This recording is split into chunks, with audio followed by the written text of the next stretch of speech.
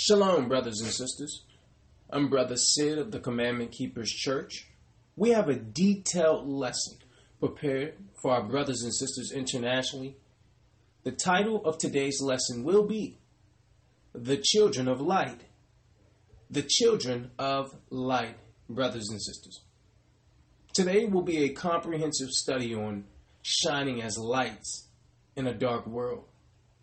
A dreadful spiritual and moral darkness engulfs this generation, brothers and sisters. And today, we will learn how to combat this. We're going to begin in the Apocrypha today, brothers and sisters. For those who have been following our church, you understand that we operate utilizing the entire canon of the Bible. The 1611 King James Version Bible, which has 80 books. There was 14 books taken out around 1850. Every Bible up until that point had 80 books. Now it has 66, brothers and sisters. I would encourage you to get a 1611 King James Version Bible. You can find that in your app store on iTunes or your Play Store on Android. Any scholar knows that the full literature has 80 books. We're going there. We're starting in Baruch, the 4th chapter. Now, a little historical context. Baruch was a scribe for Jeremiah. If you don't believe me, go read Jeremiah again, and you'll see that Baruch actually interned for Jeremiah. Here it is. We're at Baruch, the 4th chapter. We're going to read the 1st and 2nd verse. Baruch 4:1 reads, "This is the book of the commandments of God, and the law that endureth forever. All they that keep it shall come to life, but such as leave it shall die." So, brothers and sisters, if you examine the first verse of the 4th chapter in the book of Baruch, this text highlights not only longevity, but authenticity. Let's read it again. Baruch 4:1 reads, "This is the book of the commandments of God, and the law that endureth forever. All they that keep it shall come to life, but such as leave it shall die." Verse 2 reads, "Turn thee, O Jacob, and take heed of it. Walk in the presence of the light thereof, that thou mayest be illuminated." I'm going to read verse 2 again, brothers and sisters. Baruch, the 4th chapter, the 2nd verse reads, "Turn thee, O Jacob, and take hold of it. Walk in the presence of the light thereof, that thou mayest be illuminated." Brothers and sisters, illumination in the spiritual sense is what? Turning on the light. So the true illumination involves our understanding of spiritual truth.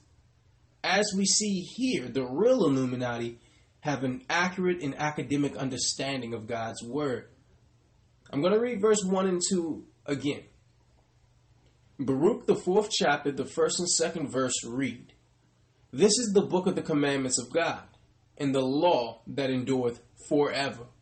All they that keep it shall come to life, but such as leave it shall die." Verse 2 reads, "Turn thee, O Jacob, and take hold of it. Walk in the presence of the light thereof, that thou mayest be illuminated." So, brothers and sisters, who is he speaking to? He's speaking to Jacob. Who is Jacob? If you know biblical history, you know Jacob's name was changed to Israel after he wrestled with an angel. We are the children of Israel. He said, "Israel, walk in the light, that thou mayest be the real Illuminati, that thou mayest be illuminated." And verse 1 did what? It told us that God's law, God's commandments, God's word endureth forever. And if you keep it, life is promised to you. However, if you neglect it, death, not only spiritual, but physical death, is the result of neglecting God's word, brothers and sisters. But we wanted to just go to the 4th chapter of Baruch to show you that the real Illuminati are those who can see in the darkness, those who follow God's word, those who adhere to his laws, statutes, and commandments. That's God's word. Okay? Follow us, brothers and sisters, to Psalms chapter 119, We're going to read verse 98 and 99. So we're at the book of Psalms, the 119th chapter, the 98th and 99th verse, brothers and sisters. Psalms 119 and 98 reads, Thou, through thy commandments, hast made me wiser than my enemies, for they are ever with me. I have more understanding than all of my teachers, for thy testimonies are my meditation. So, brothers and sisters, the comprehension of Scripture gives supreme literacy on how to maneuver in darkness.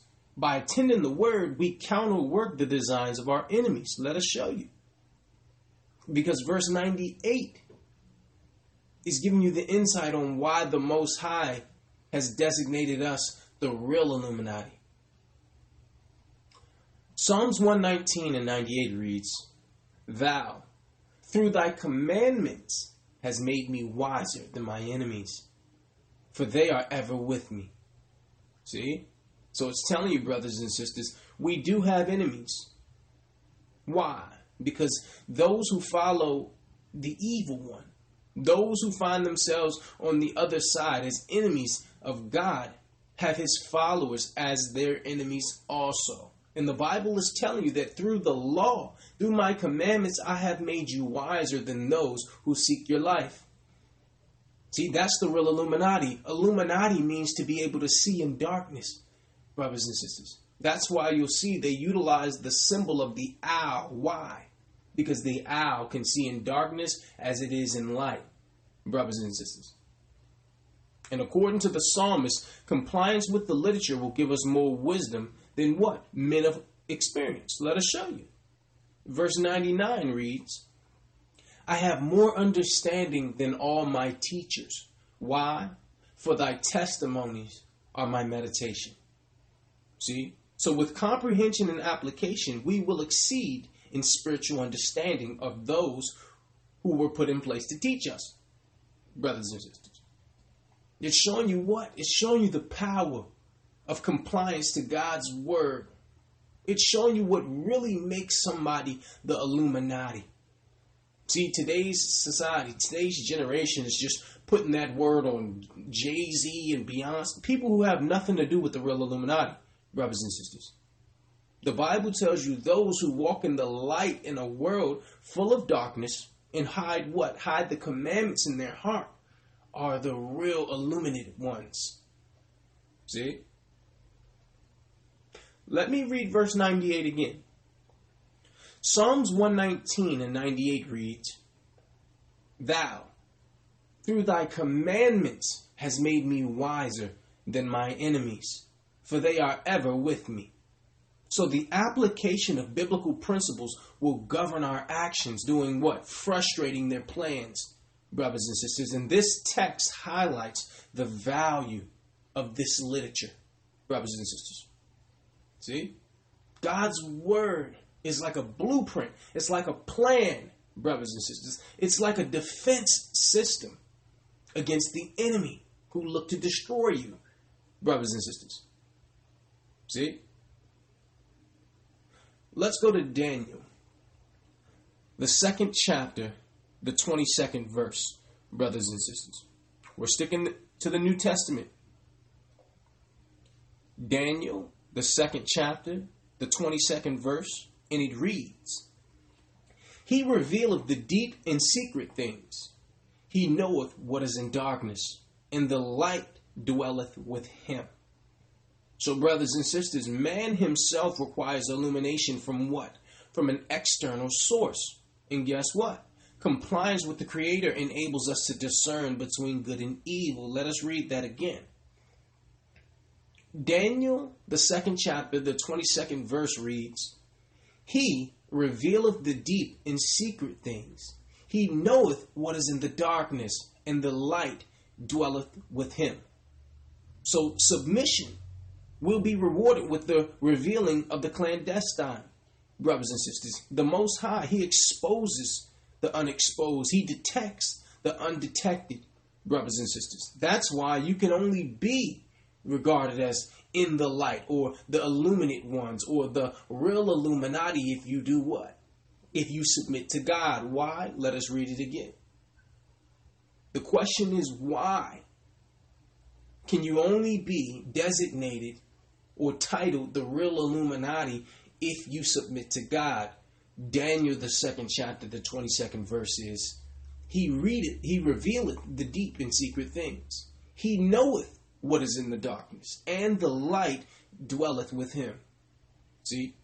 So biblical meditation endues us with the understanding above our adversaries, brothers and sisters. A person cannot see in the darkness if they're not in the light, brothers and sisters. See? You can only be in the light if what? If you submit to God, if you follow his laws, statutes, and commandments. Because otherwise, you're walking in darkness. You can see no more than the next person. As we'll learn today, the world is engulfed in a deep darkness, brothers and sisters. And the only revelation comes from who? From the Most High. Where does he do his revelation? Or where does he do his revealing? In his word, brothers and sisters. In his word. Are you seeing that, brothers and sisters?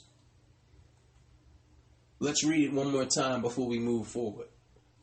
Daniel, the 2nd chapter, the 22nd verse reads, He revealeth the deep and secret things. He knoweth what is in the darkness, and the light dwelleth with him. See? This is why we submit to the Most High. Why? Because he knows the secret things. He knows what's in darkness. And guess what? The light dwelleth with him. So in order for you to have light, in order for you to be a carrier of the light, in order for you to be able to see clearly in darkness, you have to submit to him and his word, brothers and sisters. Again, the title of today's lesson is The Children of Light. Baruch, the 4th chapter, revealed what, brothers and sisters? That they, the children of Israel, and those who follow the children of Israel, in doing what? In submission to God, are revealed as, or designated as what? As the illuminate ones. Those who can see clearly in darkness, brothers and sisters. Let us show you. Let's go to 1 Thessalonians. We're going to go to the New Testament now, brothers and sisters. We have a lot of scriptures today. Please follow us. 1 Thessalonians, the 5th chapter, in the 5th through the 8th verse, brothers and sisters. 1 Thessalonians 5:5 reads, Ye are all the children of light, and the children of the day. We are not of the night, nor of darkness. Therefore let us not sleep as others do, but let us watch and be sober. So brothers and sisters, here it is. There's 2 classes that are spoken of in contrast here, brothers and sisters. Let us read it again. 1 Thessalonians, the 5th chapter, and the 5th verse reads, Ye are all the children of light, and the children of the day. We are not of the light, nor of darkness. Brothers and sisters, darkness is the absence of light. Moral darkness is emblematical of all that is evil. So he's saying here, what? What is he saying? He's saying, be as the children of the day. Be as the children of the light, in which you'll notice in the subsequent scriptures, brothers and sisters. The emphasis is that behaviors are the indication of the fatherhood. So he's saying if you're children of light, the behavior should be one that comes from the Father of light. And if you're what? If you're the children of the darkness, then your behaviors, your conduct will be such as the father of darkness. And we know who that is. Remember, Daniel, the 2nd chapter, the 22nd verse said the light emanate with him, brothers and sisters. So in order for you to be a child of him, you actually have to acquiesce to his instruction. The children of Israel are those people. Let us show you. 1 Thessalonians 5:7 reads, For they that sleep, sleep in the night, and they that be drunken are drunken in the night. But let us, who are of the day, be sober, putting on the breastplate of faith and love, and for a helmet, the hope of salvation. So, brothers and sisters, look at verse 7 again. Let me read that. 1 Thessalonians 5 and 7 reads, "For they that sleep, sleep in the night." Brothers and sisters, when you sleep, you're not conscious. You're unconscious to the invisible war. That's what Paul is bringing out here, brothers and sisters. See? Why? Because knowledge of the manuscript should dictate behaviors. Are you seeing that, brothers and sisters? Now, what you're learning is Hebrew hermeneutics, because why? In Semitic language, son of something or child of something means to be characterized by that thing. See? So if he's saying you're the children of light, that means you should carry the character of the father of light. If you're the children of night, then you should carry the character or the conduct or the behavior of who? The father of darkness or night, brothers and sisters. We're going to read that from the top. We're going back to 1 Thessalonians 5 and 5. 1 Thessalonians 5 and 5 reads, "Ye are all the children of light, and the children of the day. We are not of the night, nor of darkness. Therefore let us not sleep as others do, but let us watch and be sober. For they that sleep, sleep in the night, and they that be drunken are drunken in the night. But let us, who are of the day, be sober, putting on the breastplate of faith and love, and for a helmet the hope of salvation." Now, the scripture, brothers and sisters, where it reads in verse 8, "But let us, who are of the day, be sober." What is Paul advocating here, brothers and sisters? He's promoting a more balanced way of living. And then he proceeds to use a soldier's armor to illustrate the idea of watchfulness, brothers and sisters.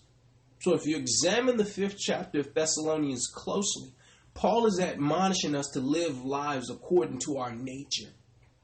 See, if you're a child of light, then operate as you would during the day. If you are a child of the darkness, a son of darkness, then what? Your behavior will act as evidence of the fatherhood. Who is the fatherhood? The father of darkness, who is Satan, brothers and sisters. See? So today's title, The Children of Light, will be what? This will be a comprehensive study, brothers and sisters, on what our present and future should look like for those who do what? Who claim to be children of light. Let's go to Isaiah, the 60th chapter, the first verse, brothers and sisters. We're going to read Isaiah 60, verse 1 through 3. Let us read. Isaiah, the 60th chapter, in the first verse reads, "Arise, shine, for thy light is come, and the glory of the Lord is risen upon thee. For behold, the darkness shall cover the earth, and gross darkness the people. But the Lord shall arise upon thee, and his glory shall be seen upon thee." So, brothers and sisters, the first thing we have to examine is that you'll learn divine illumination always points to an action. Let us show you. It says, the first verse says, "Arise, shine." See? So now that the awakening has begun, we are commissioned to spread the good news. The first thing he says is arise, be awakened. And once you're awakened, shine. See? So now you have what? You've been commissioned to do something. Let us read it again. Isaiah, the 60th chapter, the first verse reads, "Arise, shine, for thy light is come, and the glory of the Lord is risen upon thee." The second verse of the 60th chapter, found in Isaiah, reads, "For behold, the darkness shall cover the earth, and gross darkness the people." Now, brothers and sisters, this people is referring to the Gentiles, those outside of the children of Israel. He's telling you that the Gentiles shall be or will be or are currently enveloped in thick darkness. See? So he's given the children of Israel what? He's commissioning them to do what? awaken. And once you awaken, shine. Why? Because the Gentiles are enveloped in gross darkness. Let us read that again. Isaiah, the 60th chapter, the first verse reads, Arise, shine, for thy light is come, and the glory of the Lord is risen upon thee. For behold, the darkness shall cover the earth, and gross darkness the people. But the Lord shall arise upon thee, and his glory shall be seen upon thee. Verse 3 reads, And the Gentiles shall come to thy light, and kings to the brightness of thy rising. So, brothers and sisters, if you examine this text closely, the third verse tells us that the Gentile nations shall see our light and be attracted to it, Israel. So first, we receive God's light, and then we have a service to put forth. Arise, shine, for thy light is come. See?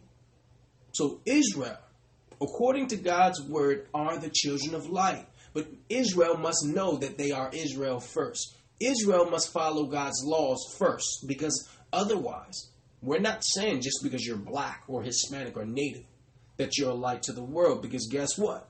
If you haven't submitted to God, if you have not submitted to his instruction, to his commandments, you are in darkness. You are considered a Gentile. Okay? You may be an Israelite in your flesh, your blood, but your behavior says that what? You're a child of the darkness. See? You behave as your father behaved. Who is your father? The father of darkness is Satan, brothers and sisters. See? So it would behoove what? A Gentile to do what? To find an Israelite with Christ's doctrine, with Christ's character, and learn from them. Why? Because this is an Israelite book. See, if you want to learn Roman history, I would suggest you go find a European or Roman or something, a Greek, and learn that. But if you want to learn Israelite history, an Israelite book, it would behoove you to do what? Find an Israelite with the Spirit of Christ and all meekness and humility, and learn from him. See? Let us go to Romans, the 8th chapter, brothers and sisters. Romans, the 8th chapter, the 19th through the 22nd verse. Romans 8 and 19 reads, For the earnest expectation of the creature waiteth for the manifestation of the sons of God. I'm going to read that again.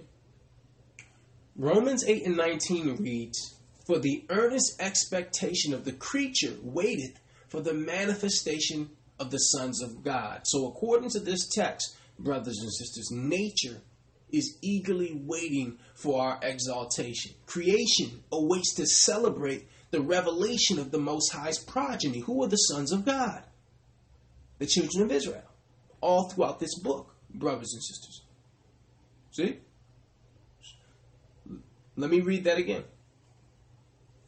Romans 8 and 19 reads, For the earnest expectation of the creature waiteth for the manifestation of the sons of God. Verse 20 reads, For the creature was made subject to vanity, not willingly, but by reason of him who have subjected the same in hope, because the creature itself also shall be delivered from the bondage of corruption into the glorious liberty of the children of God. So if you read verse 20 closely, brothers and sisters, it says, For the creature was made subject to vanity, not willingly. So God did not design creation to suffer, but we are the living result of sin.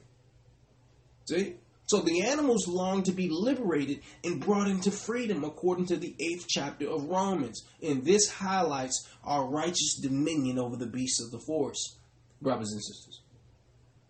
Let us show you something. Look at the 22nd verse in the 8th chapter of Romans. Verse 22 reads, For we know that the whole creation groaneth and travaileth in pain together until now. So all of God's creation is salivating for righteous rulership. See? Verse 22 emphasizes that creation has awareness that something better is coming. Even the animals are waiting for the rightful rulers of the earth. Why? Look at how the animals are being treated right now, brothers and sisters. I mean, pigs are, they're going crazy right now because they're trying to figure out why are they being killed and eaten. Crab, shrimp, lobster, they're confused right now. They're like, hold on, why are we being killed and sold as delicatessens? See? Why? Because the children of Israel have law on what to eat and what not to eat. So the pigs are like, we can't wait for the children of Israel because then we don't have to fear for our life and then be put on a ham sandwich. See? Look in your zoos where animals are in cages. They're taken out of their natural habitat and done what? Put in prisons. You have poaching going on, brothers and sisters. Animals that should not be killed and eaten are being used for their fur, right? Crocodile shoes and all this stuff. Snake skin jackets and all this stuff, see? So even the creation, God's animals are waiting for righteous rulership because the children of Israel, those of this book, have what? They have laws concerning even the animals, brothers and sisters. Even the animals. See? The Bible tells you that what? The Bible tells you that when the righteous rule, the people rejoice, brothers and sisters. So guess what? Even the Gentiles will rejoice when the righteous are in rulership. Why? Because there's certain laws that would benefit them. For example, Deuteronomy the 15th chapter, the 1st through the 3rd verse tells us that all debt must be forgiven on the 7th year. So if a brother owes me money, he owes school loans, he owes a car loan, he owns a house loan, that debt must be made even. That must be forgiven in the 7th year. Why? Because of the Sabbath. See, there's a Sabbath in year, not only in the weekly Sabbath of the 7th day, but in the year. See? Now, I don't know a Gentile alive who wouldn't want to be under that type of law. We weren't going to charge each other interest. That's in the law. If I let a brother borrow $50, I can't say, okay, brother, give me $56 when you get paid on Tuesday. That's against the law. See? And if we were in rulership, the rightful people were in rulership, these laws would be implemented. No taxes. But here, what happens now? You not only get taxed when you make the money, you get taxed when you spend the money. That's not of God. But guess what? They're not following God. So can we be mad at them? No, we cannot. Only thing we can do, Israel, is come back to God's laws, statutes, and commandments and wait for him to elevate us. Because why? Not only the animals, but the Gentiles, they salivate for righteous rulership. Now, of course, you have certain Gentiles who they're racist. Let's be real. They could never imagine anyone other than white people in authority. So we're not talking about them. We're talking about regular Gentiles. They don't really care who's in charge. As long as they can live a good life, right? As long as they're not being oppressed, they don't care if it's a black man. They don't care if it's an Asian man, a native man. As long as I can live, the life that I feel, that I'm entitled to, being what? Being a son or daughter of God, I'm fine with that. See? So according to Romans, the 8th chapter, not only the animals, but all of God's creation wait for the time where the sons of God, the children of Israel, the children of light are revealed to the earth. Why? Because the earth does not know who we are, brothers and sisters. They think we're Africans. They think we're African Americans. They think we're Native American Indians. See, they think we're Mexicans. God never named you Mexican. God never named you Dominican. God never named you Puerto Rican. He never named us African American. These are God's people. These are those who are considered the poor, the disenfranchised. These are God's people, brothers and sisters, and we're suffering. Why? Because we decided to neglect God's law. But according to the same Bible that says slave ships would be our future, also says that if we come back to him and do what? If we come back to him and acquiesce to the scriptures, he will elevate us. And guess what? When we are elevated, we will treat people righteously. Not as the white men have treated us. Not all white men, but the elites, the slave owners. We're not going to be swinging people off trees and beating and whipping them. Nah. Why? We're God's people. We don't do that. That's what you do. See? We're not you. And that's what I believe Gentiles fear. They fear that if we ascend, if we're exalted to power, that we will treat them the way that they have always treated us, as it is documented in the Bible, all the way to Exodus, where you had African black people looking to kill us, all the way to the Persians, to the Greeks, to the Romans, how all of them took their turn on us. They fear that if we rise, we will return the favor. But they got another thing coming. Why? Because we're not you. We're not heathens. We have laws according to God on how we're supposed to operate. So we're just showing you, brothers and sisters. Romans, the 8th chapter, in the 19th verse, as I'll read, tells us that the creation is waiting on the manifestation of the children of Israel. Let me read. Romans, the 8th chapter, the 19th verse reads, "For the earnest expectation of the creature waiteth for the manifestation of the sons of God." See? Even the earth is crying out, brothers and sisters. The earth, they're drilling into the earth. See? They're drilling into the earth for oil, cracking the earth. The earth is crying.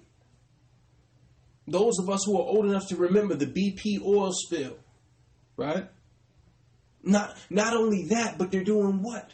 GMO. They're playing around with the fruits. They're splicing animals. They're testing on rats. See? Why? Because you have fools over the earth right now who operate with no law. Brothers and sisters, that will change. But it first starts with the children of Israel doing what? Repenting for their sins, coming back to the God of the Bible. That is the first step. Let's go to Matthew 5 and 14. We're going to the gospel, brothers and sisters. We're going to Matthew, the 5th chapter, the 14th through the 16th verse. Listen closely, Israel. Listen closely, children of light. Matthew 5 and 14 reads, "Ye are the light of the world. A city that is set on a hill cannot be hid.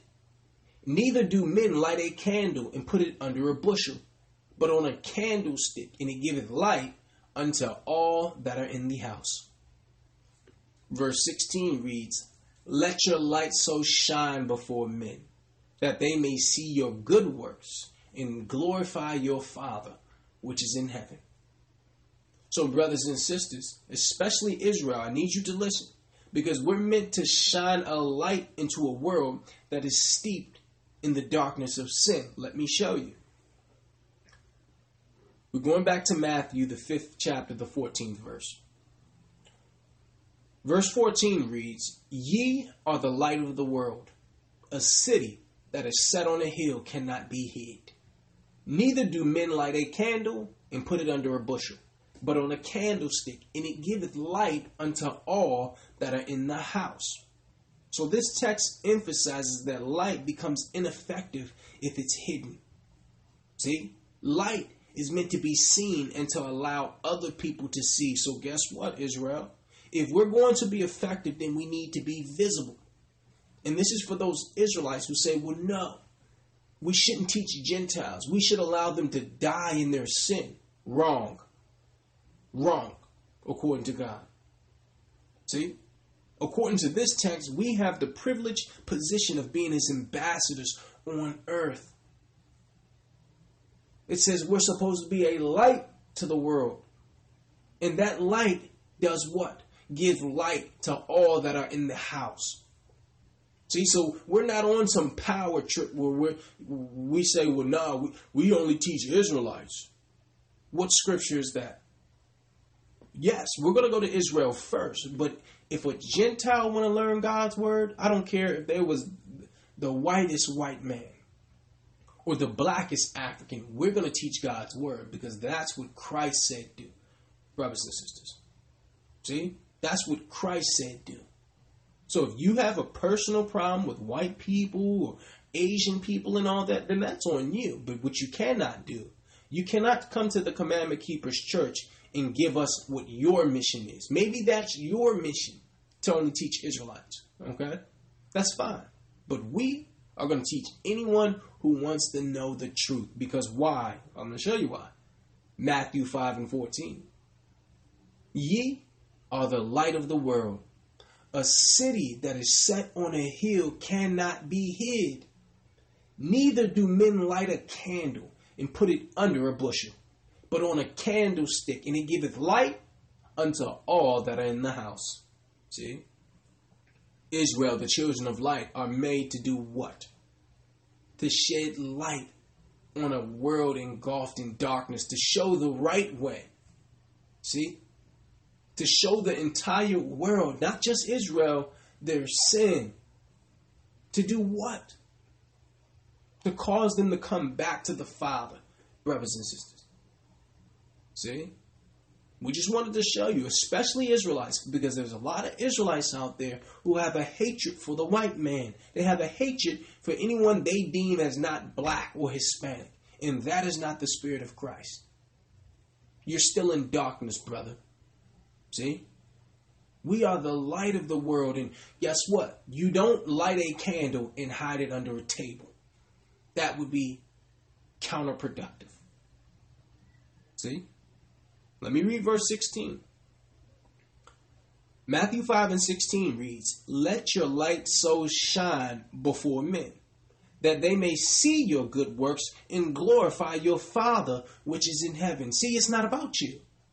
See, it's not about people thinking, you're all deep in all this, and yeah, these are Israelites and Jews, and let me worship their boots and all this. Nah. Let me read it again in case you missed it, brothers and sisters. Matthew 5:16 reads, Let your light so shine before men.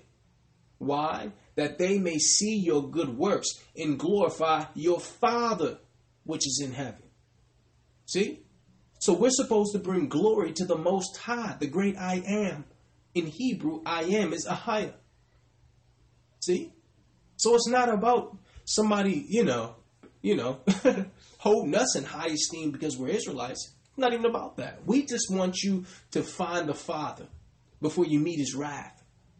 Because that's what will happen, Gentiles. If you don't find him, if you don't acquiesce, you will fall. The scripture is making that crystal clear. Now, brothers and sisters, let's stick in the gospel. Let's go to John chapter 3, verse 19 and 20. John 3:19 reads, And this is the condemnation, that light is come into the world, and men love darkness rather than light, because their deeds were evil.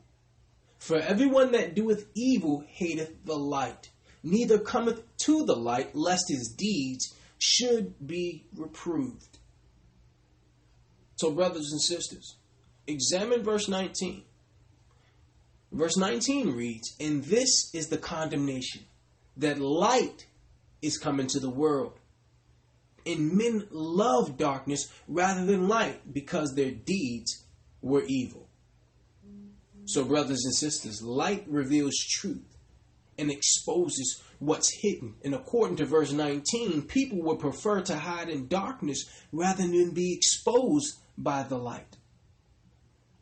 See, so why are we going into this? We're going into this because, yes, Israel, you may be the children of light, but according to verse 19, everyone is not a fan of that light. And guess what, Gentiles? If you begin to follow the doctrine of Christ, if you begin to learn from Israelites, there's going to be a segment of your friends, your family, who is going to go against you just naturally. Why? We're going to read it again. John 3:19 reads, "And this is the condemnation, that light is come into the world, and men love darkness rather than light, because their deeds were evil. For everyone that doeth evil hateth the light, neither cometh to the light, lest his deeds should be reproved." So they're afraid of the light. Why? Because they can be easily detected. Light is hated because sin is loved, brothers and sisters. So we're reading what? We're reading that this is the reason for the wicked's avoidance of the light. See? And this is even for Gentiles. We have many Gentiles that we've baptized into our church and that listen, to our church regularly. And understand one thing. Everyone is not a fan of this light that you have found. Why? Because their deeds are evil. See? When you say, well, hold up, I don't eat pork because it's against the Bible, automatically they become offended. Why? Even though you're just speaking about your own personal behavior. Because why? If you're saying eating pork is wrong, then you're saying I'm wrong. See? So you have to know this, brothers and sisters. You have to be careful how you wield the sword. See? Everyone is not happy or excited about your new found awakening or your new light. Many people hate the light and won't come to the light. Why? Because their deeds would be exposed. Because it's only the Bible that says eating pork is wrong. It is only the Bible that says Easter and Christmas is wrong. See? So you're going to find yourself as their enemy. And it wouldn't be equitable for us to give you half of the story. Understand, brothers and sisters, yes, the light is contained within the literature. But everyone will not be a fan. And you have to operate with wisdom.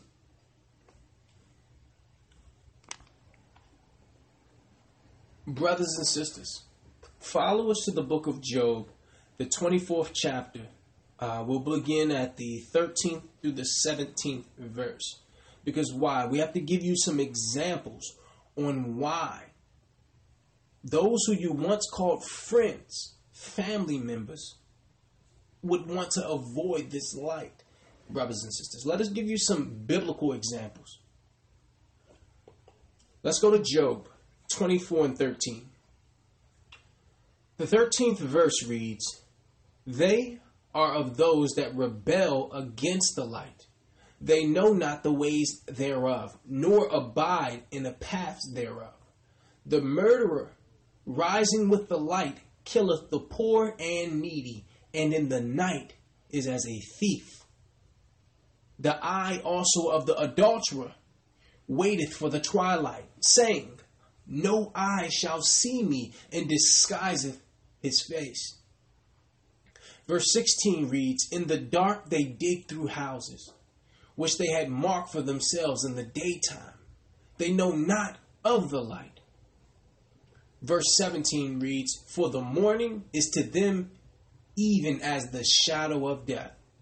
If one know them, they are in the terrors of the shadow of death." So, brothers and sisters, if you read verse 13, Job describes the kind of sin that happens under the cover of darkness. He identifies the gross wickedness of evil men as generally being perpetrated at night. Let me show you. Read verse 13 again, brothers and sisters. Verse 13 reads, "They are those that rebel against the light. They know not the ways thereof, nor abide in the paths thereof. The murderer, rising with the light, killeth the poor and needy, and in the night is as a thief." See, so look at this, brothers and sisters, because such men sleep in the daytime and operate their nefarious businesses at night. That's why it says, Let me read it again. Verse 14. The murderer rising with the light killeth the poor and needy, and in the night is as a thief. See? The eye also of the adulterer waiteth for the twilight, saying, no eye shall see me, and disguiseth his face. See, when a brother or a sister is going to cheat on their husband or their wife, when are they doing it? They're doing it at night, trying to hide themselves. Look at verse 16. In the dark they dig through houses, which they had marked for themselves in the daytime. They know not the light.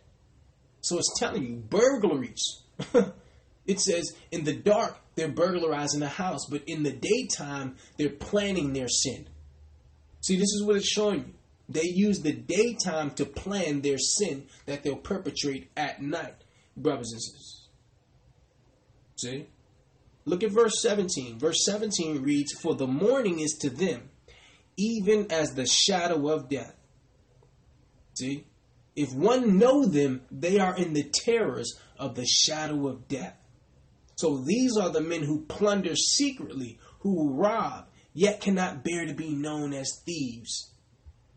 See? Verse 17 means that they dread the morning as what? As death, brothers and sisters. It says, for the morning is to them even as the shadow of death. Why? Because if one know them, they are in the terrors of the shadow of death. So according to Job, the 24th chapter, criminal activity is usually executed at night or in the lack of light. Why? Because crimes are easily disguised under darkness. This is what we're saying. This is what John, the 3rd chapter, the 19th and 20th verse was saying.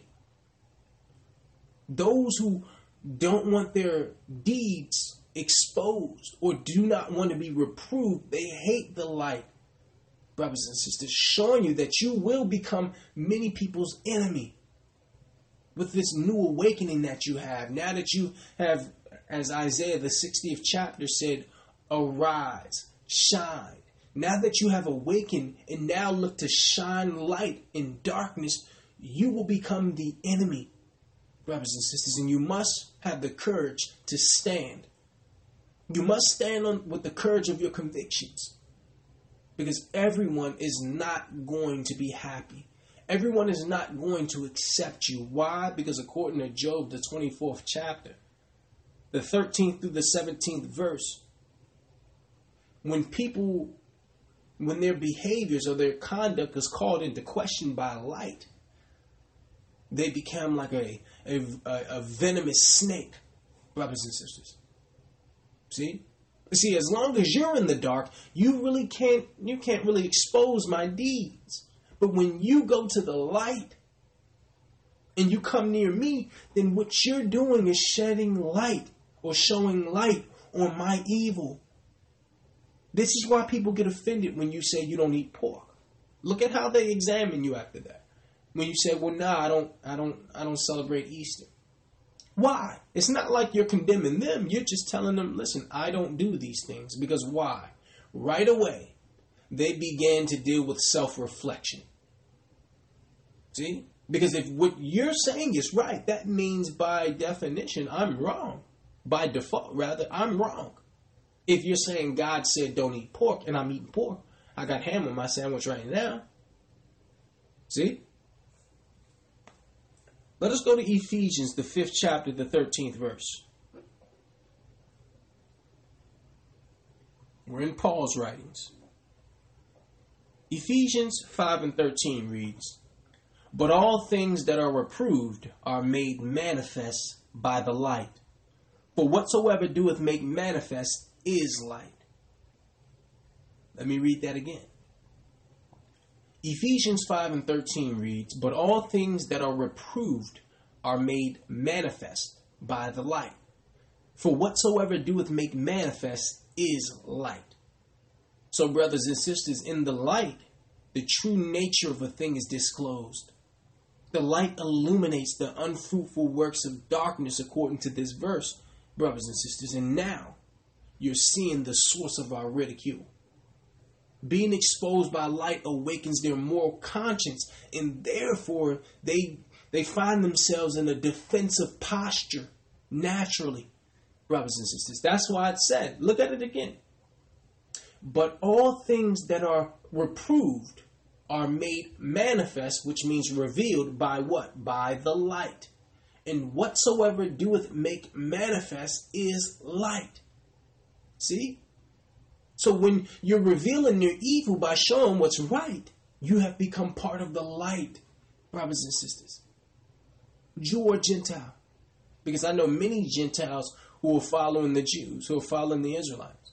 Because why? They understand that when the Bible's, no one can break down the Bible like the children of Israel. Why? Because we're the people in the book. That doesn't take rocket science. But you can break down all the scriptures you would like. If you don't have the spirit of Christ, the spirit of humility, the spirit of meekness, if you don't put your pride in your pocket, nobody, and I mean nobody, no matter how much knowledge you have, will allow you to do what? To educate them. But why do we go there? We just wanted to show you that what? In order to correct something, you have to bring it into the light and show that it's wrong. That will make you an enemy, brothers and sisters. Let us show you. Let's go to Isaiah 59 and 14. Isaiah 59 and 14 reads, "And judgment is turned away backward, and justice standeth afar off. For truth is fallen in the street, and equity cannot enter." Brothers and sisters, the 14th verse in the 59th chapter of Isaiah emphasizes an environment where evil prevails. Let me show it to you again. Isaiah 59 and 14 reads, "And judgment is turned away backward, and justice standeth afar off.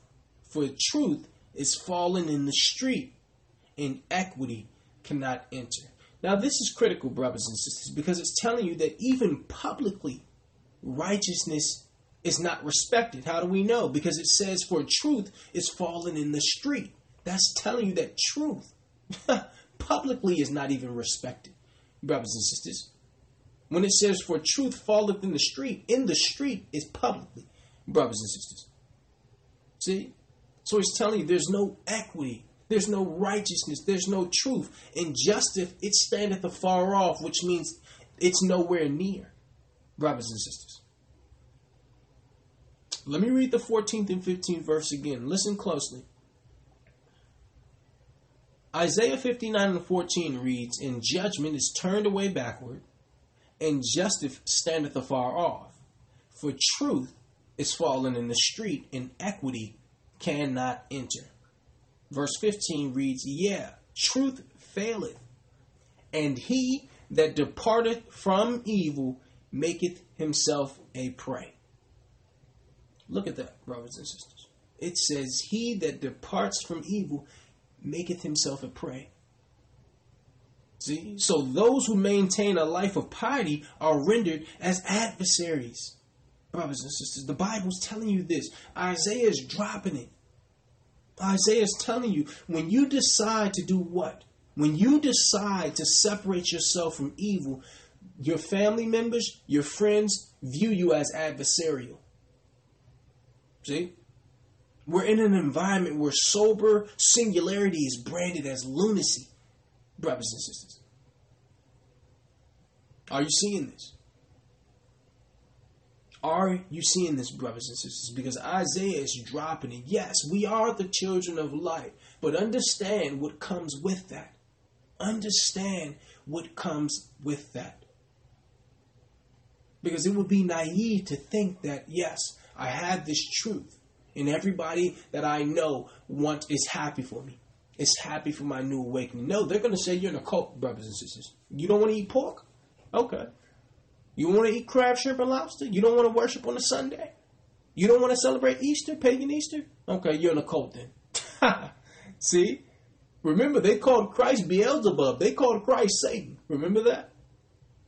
One thing I've found is, usually when people start saying that, you're getting closer to the truth.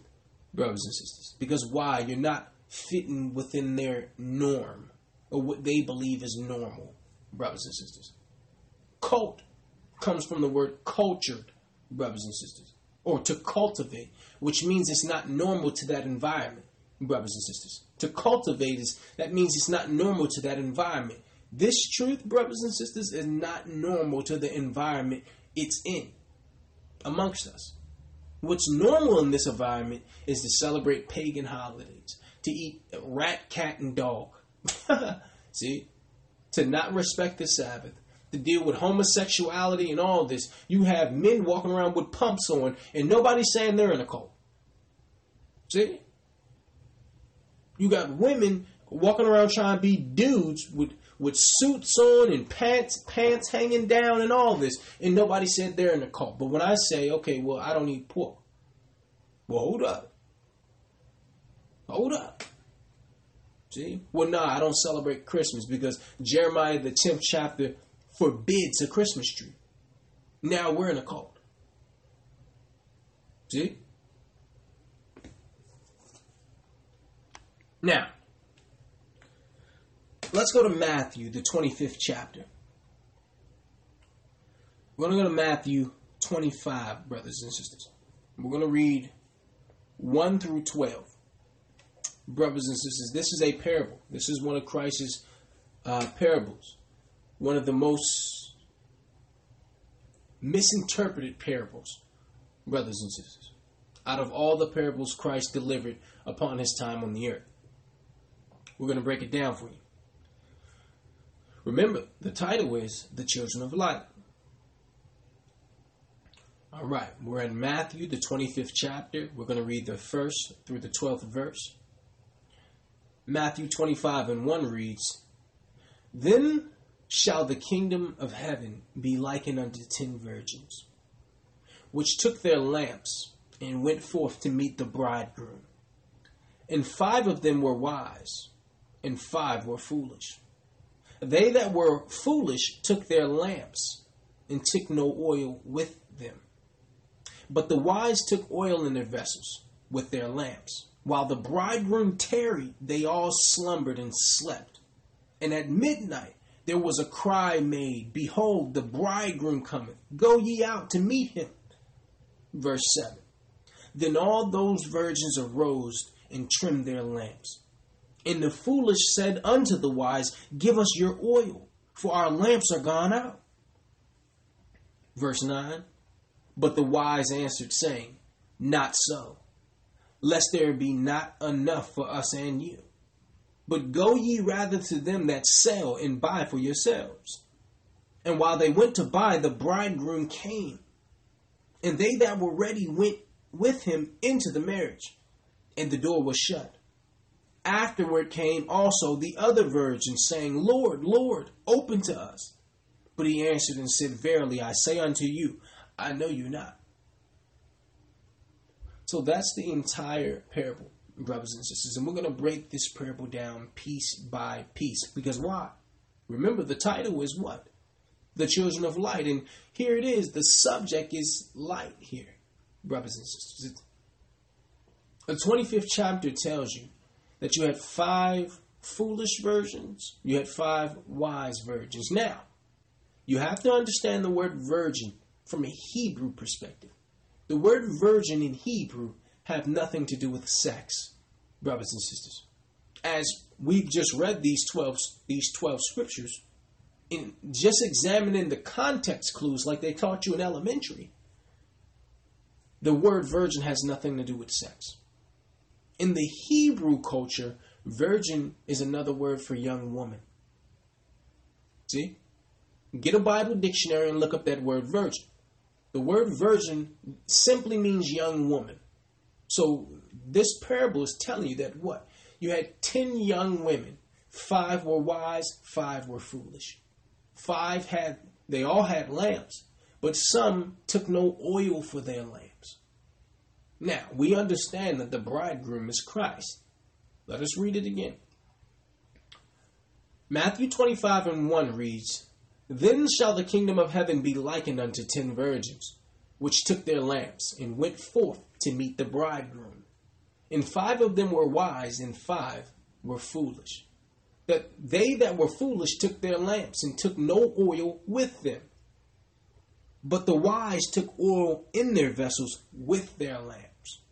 Now, brothers and sisters, let's break this down, because we have to identify the oil and also the lamp. First, let's deal with the lamp, because verse 3 says, they that were foolish took their lamps, and took no oil with them. But the wise took oil in their vessels with their lamps. What do these lamps represent, brothers and sisters? In this parable, what is Christ actually referring to? Because it says these young women, 10 of them had lamps, but only 5 of them had oil. What is the lamp? Let us show you. Let's go to Proverbs 6 and 23, because Proverbs, the 6th chapter, the 23rd verse, shows us what is a lamp according to God, according to God's word. Proverbs, the 6th chapter, the 23rd verse reads, for the commandment is a lamp, the law is light, and reproofs of instruction are the way of life. Let me read that again. Proverbs 6 and 23 reads, for the commandment is a lamp, and the law is light, and reproofs of instruction are the way of life. So according to the 6th chapter, the 23rd verse of Proverbs, the laws are the lamp needed for light in a world enveloped in darkness. Brothers and sisters, we're reading the lighthouse created to warn us off of the treacherous rocks of sin. See, it's the commandments, it's the law that enlightens the eyes and directs the feet. Remember, Matthew 25, Christ said what?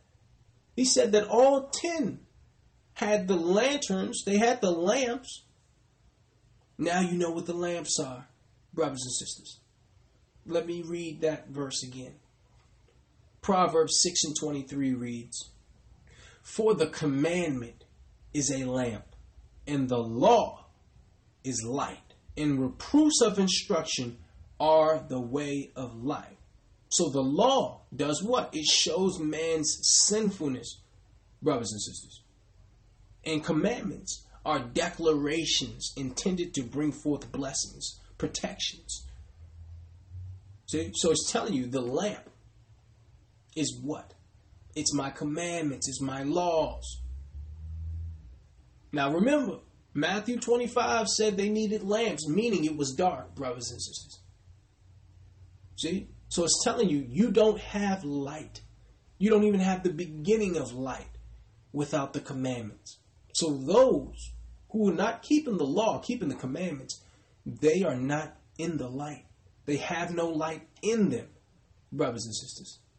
They're walking around in darkness. See? Proverbs 6:23. I hope you're writing down these precepts, brothers and sisters, so you can break this down. Because according to Proverbs, the commandment is a lamp.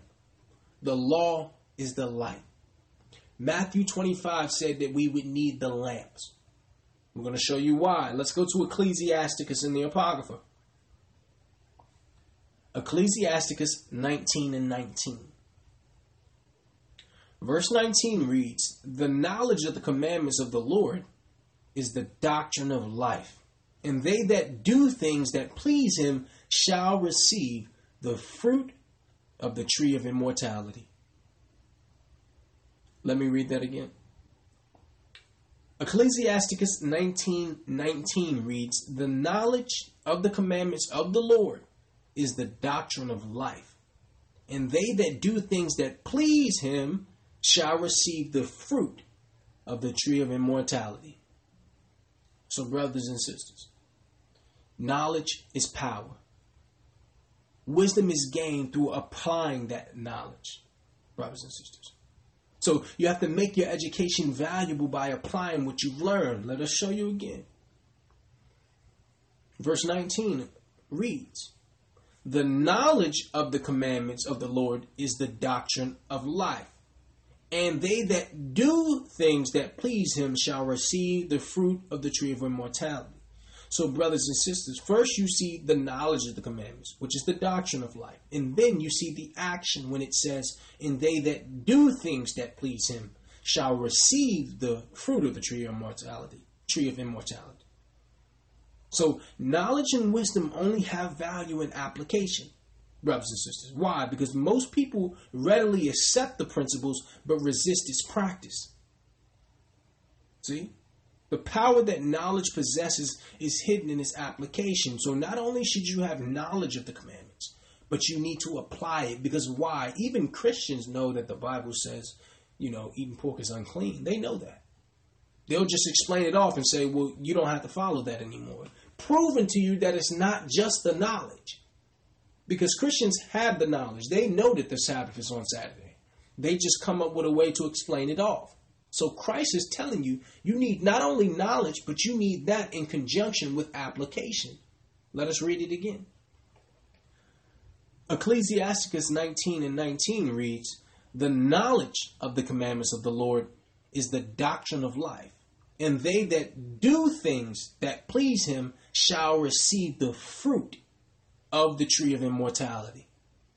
See that, brothers and sisters? So he said, first you have the knowledge of the commandments. But then you have to do what? You have to apply that knowledge. See? Let's go to 2nd Esdras in the Apocrypha. Chapter 7, verse 20 and 21. 2nd Esdras 7 and 20 reads, for there be many that perish in this life, because they despise the laws of God that is set before them. For God hath given straight commandment to such as came, what they should do to live, even as they came, and what they should observe to avoid punishment. So if you examine the 20th verse in the 7th chapter of 2nd Esdras, the scripture tells you that rejecting wisdom is to deserve suffering. See, according to this text, non-compliance is self-destructive. Let us read it again. 2nd Esdras 7 and 20 reads, for there be many that perish in this life because they despise the law of God that is set before them.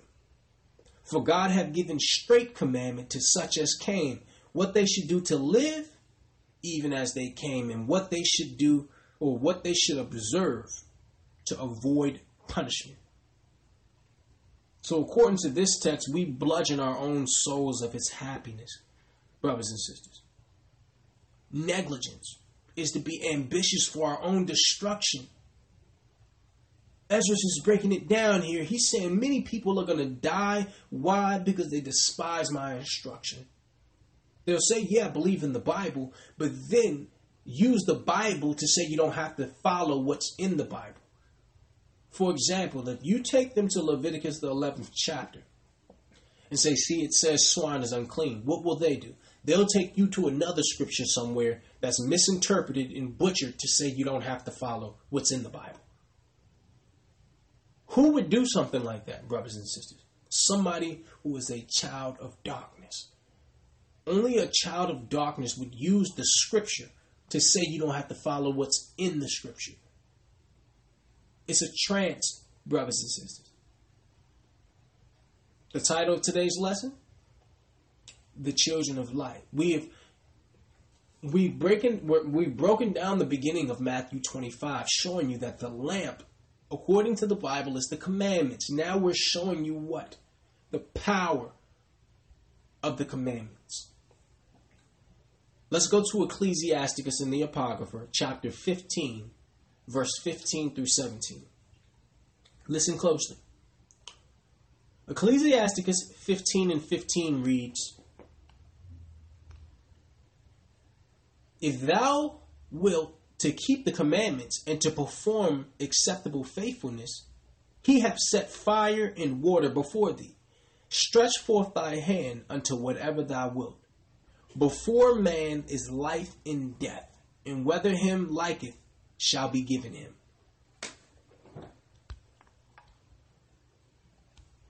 Let me read that again, brothers and sisters.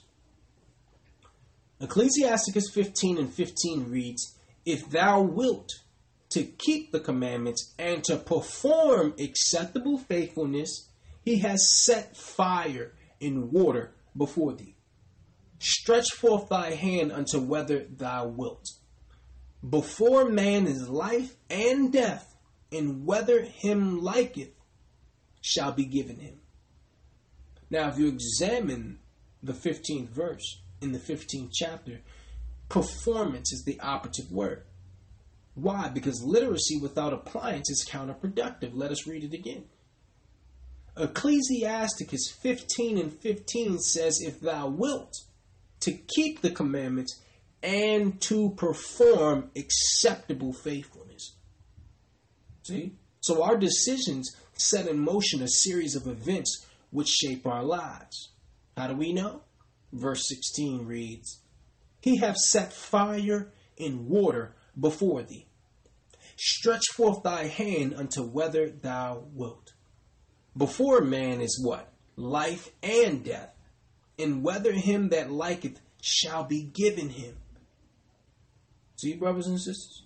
So it's immoral to seek to escape the consequences of our actions. He's saying, listen, I've set before you life and death, fire and water. And whichever you choose is what you shall receive. See, so if you deny his law, you deny his commandments, you have chosen fire. If you decide to acquiesce, to comply with his laws, his statutes, his commandments, if you decide to do that, you have chosen water, which is always used as a symbol of salvation, brothers and sisters. Look at Noah, right? What was used to save Noah from the evil? Water. Noah's Ark. Look at the children of Israel crossing the Red Sea. What saved them from the Egyptians that chased them? Water, brothers and sisters. So water is always, 99% of the time in the Bible, a metaphor for what? Salvation. And he's telling you, I've given you fire and water, life and death. And you have to not only have knowledge of the commandments, but perform the commandments. Brothers and sisters, follow us to Proverbs, the 13th chapter, the 14th and 15th verse. Once again, where are we? We're at Proverbs, the 13th chapter, the 14th and 15th verse, brothers and sisters. Verse 14 reads, the law of the wise is a fountain of life, to depart from the snares of death. Verse 15 reads, good understanding giveth favor, but the way of transgressors is hard. Brothers and sisters, we're breaking down what? The parable. What parable? The parable of the 10 virgins with the lanterns and the oil. We've established at first what? The lamp, the lantern is what? It's the law. It's the commandments according to the Bible. And we're still dealing on that point. Because why? We have to break down this parable in its entirety, brothers and sisters, for you to fully get the comprehension. What is today's lesson? The children of light, brothers and sisters. Let me read that again, because if you examine verse 13 closely, it's telling you that what? If you examine verse 14 closely, it tells you that if you desire success, accept and obey rules given to prosper and protect you. Wisdom of law enables us to recognize and avoid deadly snares. Let me show you. Proverbs 13 and 14 reads, the law of the wise is a fountain of life, to depart from the snares of death. See that, brothers and sisters? Examine verse 15 closely. Verse 15 reads, good understanding giveth favor, but the way of transgressors is hard. So this text emphasizes the usefulness of a sound intellect and what? The hardship of sin. Brothers and sisters, why? Because he endeavors to deter us from evil by telling us the judgment to come. Listen to it again. Proverbs 13 and 15 reads, Good understanding giveth favor, but the way of transgressors is hard. See? So according to this verse, brothers and sisters, the only easy way is the way of obedience, brothers and sisters. You see that? Let's go to 2nd Esdras, brothers and sisters. Let's go to the Apocrypha. Follow us there. We're going to 2nd Esdras, the 16th chapter, the 75th through the 78th verses. 2nd Esdras, chapter 16, verse 75 reads, Be ye not afraid, neither doubt, for God is your guide, and the guide of them who keep my commandments and precepts, saith the Lord God. Let not your sins weigh you down, and let not your iniquities lift up themselves. Verse 77 reads, Woe be unto them that are bound with their sins, and covered with their iniquities, like as a field is covered over with bushes, and the path thereof covered with thorns, that no man may travel through. Verse 78 reads, It is left undressed, and it is cast into the fire to be consumed therewith.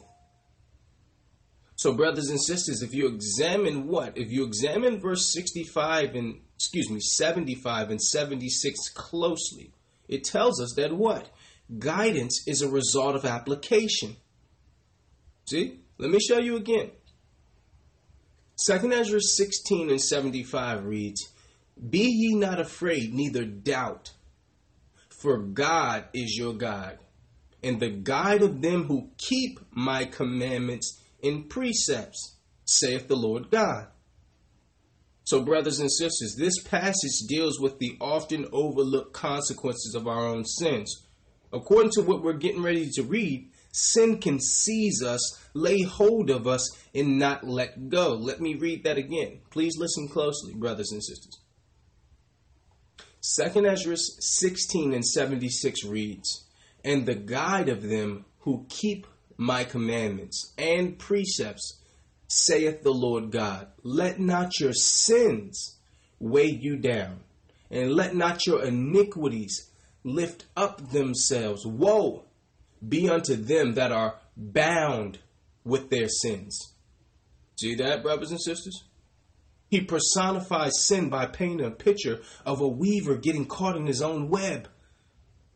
Those bound by the shackles of sin will find what? They shall find destruction, according to 2nd Esdras, brothers and sisters.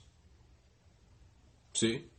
Only obedience to the truth can set us free, brothers and sisters.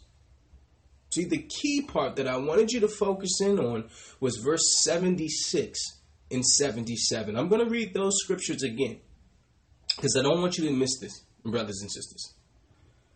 2nd Esdras 16 and 76 reads, And the guide of them who keep my commandments and precepts, saith the Lord God, let not your sins weigh you down, and let not your iniquities lift up themselves. Woe be unto them that are bound with their sins and covered with their iniquities, like as a field is covered over with bushes, and the path thereof covered with thorns, that no man may travel through. See, brothers and sisters? So there's a couple of things working in this literature. Number one, the Most High is the guide to those who keep his commandments. Why? Because his commandments are the lamp. You see? See that, brothers and sisters? See how that links flawlessly with Matthew, the 25th chapter, the parable of Christ and the 10 virgins. He said, I guide those through my commandments. My commandments are the lamp. And he also said, woe be unto those who are what? Who get bound with their sins, showing you that sin has the power to do what, brothers and sisters? To shackle you. See?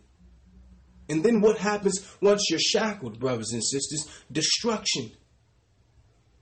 Destruction comes subsequent to the shackling, brothers and sisters. if what? If you don't follow the truth, if you don't find the light.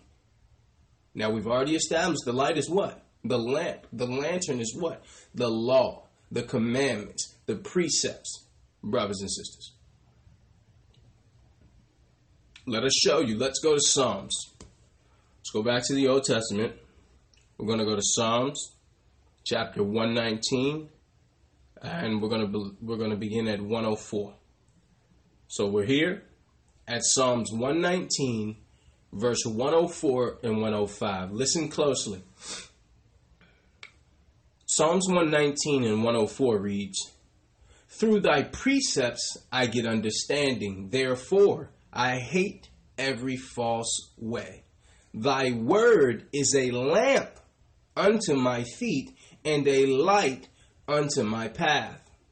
See? Many Christians have heard this scripture many times and probably did not have the full comprehension of it because they didn't link it through the precept. But here it is. He's telling you what? Verse 105 says, "Thy word is a lamp unto my feet and a light unto my path." So, brothers and sisters, the Bible is the only essential knowledge for man's success. See? This highlights everything contrary to the rule of truth and right. Let us show you. Look at verse 104. Psalms 119 and 104 reads, "Through thy precepts I get understanding, therefore I hate every false way." So it's through the precepts, brothers and sisters, that we get the comprehension. The precepts, the word of God, his laws, statutes, and commandments highlight everything contrary to the rule of truth and right. And according to verse 105, his word casts light upon every dark place. See, it is a light that shines on the road that a man travels. Let me read 119 and 104 again. "Through thy precepts I get understanding, therefore I hate every false way. Thy word is a lamp unto my feet and a light unto my path." So the word is what is needed to be proactive instead of reactive, brothers and sisters. The word of God is a protection against danger, brothers and sisters.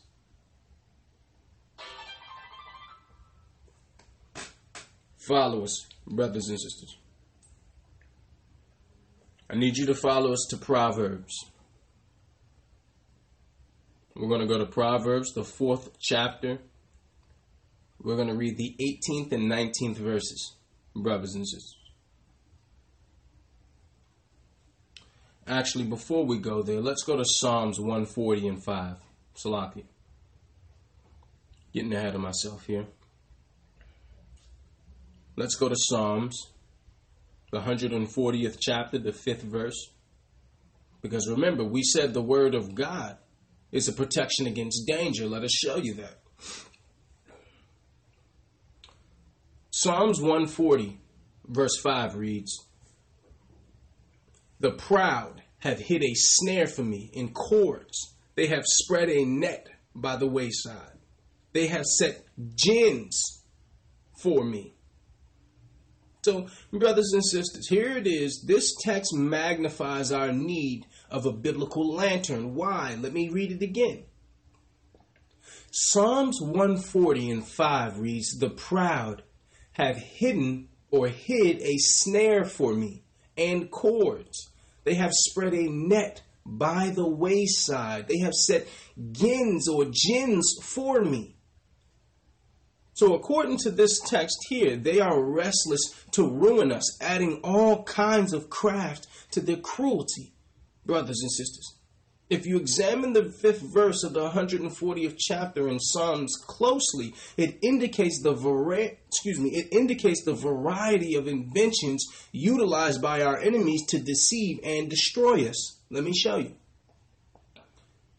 Verse 5 reads, "The proud have hid a snare for me and cords, and they have spread a net by the wayside. They have set gins for me." So here it is, brothers and sisters. We have a snare, we have cords, we have a net, and we have jinns or gins, brothers and sisters. All these expressions design the insidious methods of our enemies. See, brothers and sisters? That's why you need that lamp, brothers and sisters. Now remember, Psalms 119 and 105 read, "Thy word is a lamp unto my feet and a light unto my path." And Psalms 140 and 5 is showing you why you need a lamp unto your feet and a light unto your path, brothers and sisters. Let me read it again. Psalms 140 and 5 reads, "The proud have hid a snare for me, and cords. They have spread a net by the wayside. They have set gins or jinns for me." See, brothers and sisters? So Satan and his ministers of wickedness have hidden. They have hidden traps for us, brothers and sisters. And when it says the proud have hid, that means they're not readily seen. They're concealed. The only way they can be revealed or manifested is through what? The lamp, the lantern, brothers and sisters. See? So there's no way for you to combat this. There's no way for you to fight against your enemies. There's no way for you to identify the snares, the cords, the net, and the gins or jinns. There's no way to identify it without what? Without the commandment, which is the lamp or the lantern unto your feet and a light unto your path, brothers and sisters. See that? Let's go to Proverbs 4 and 18, brothers and sisters. We're going to read the 18th and 19th verse. Proverbs 4 and 18 reads, "But the path of the just is as the shining light that shineth more and more unto the perfect day. The way of the wicked is as darkness. They know not at what they stumble." I'm going to read those two scriptures again, brothers and sisters. Proverbs 4 and 18 reads, "But the path of the just is as the shining light that shineth more and more unto the perfect day." Verse 19 reads, "The way of the wicked is as darkness. They know not at what they stumble." So, brothers and sisters, if you examine these scriptures closely, the word of God hath imposed upon man a choice of alternatives here. It said you had the path of the just and you had the way of the wicked. So there's two ways, two ends, two characters, and two consequences. And I'm going to read those again. Let me show you the alternatives. Let me show you your choices, brothers and sisters. Or let the Bible show you that, rather. Proverbs 4 and 18 reads, "But the path of the just is as the shining light that shineth more and more unto the perfect day. The way of the wicked is as darkness. They know not at what they stumble." So, brothers and sisters, according to verse 18, the path of the just is as a radiant, luminous, manicured trail, while the path of evil is a dark, jagged road which causes people to stumble.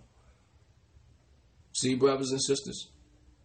So the path of light gives us the luxury to be aware of every obstacle. Why? Because it said the path of the just is as a shining light.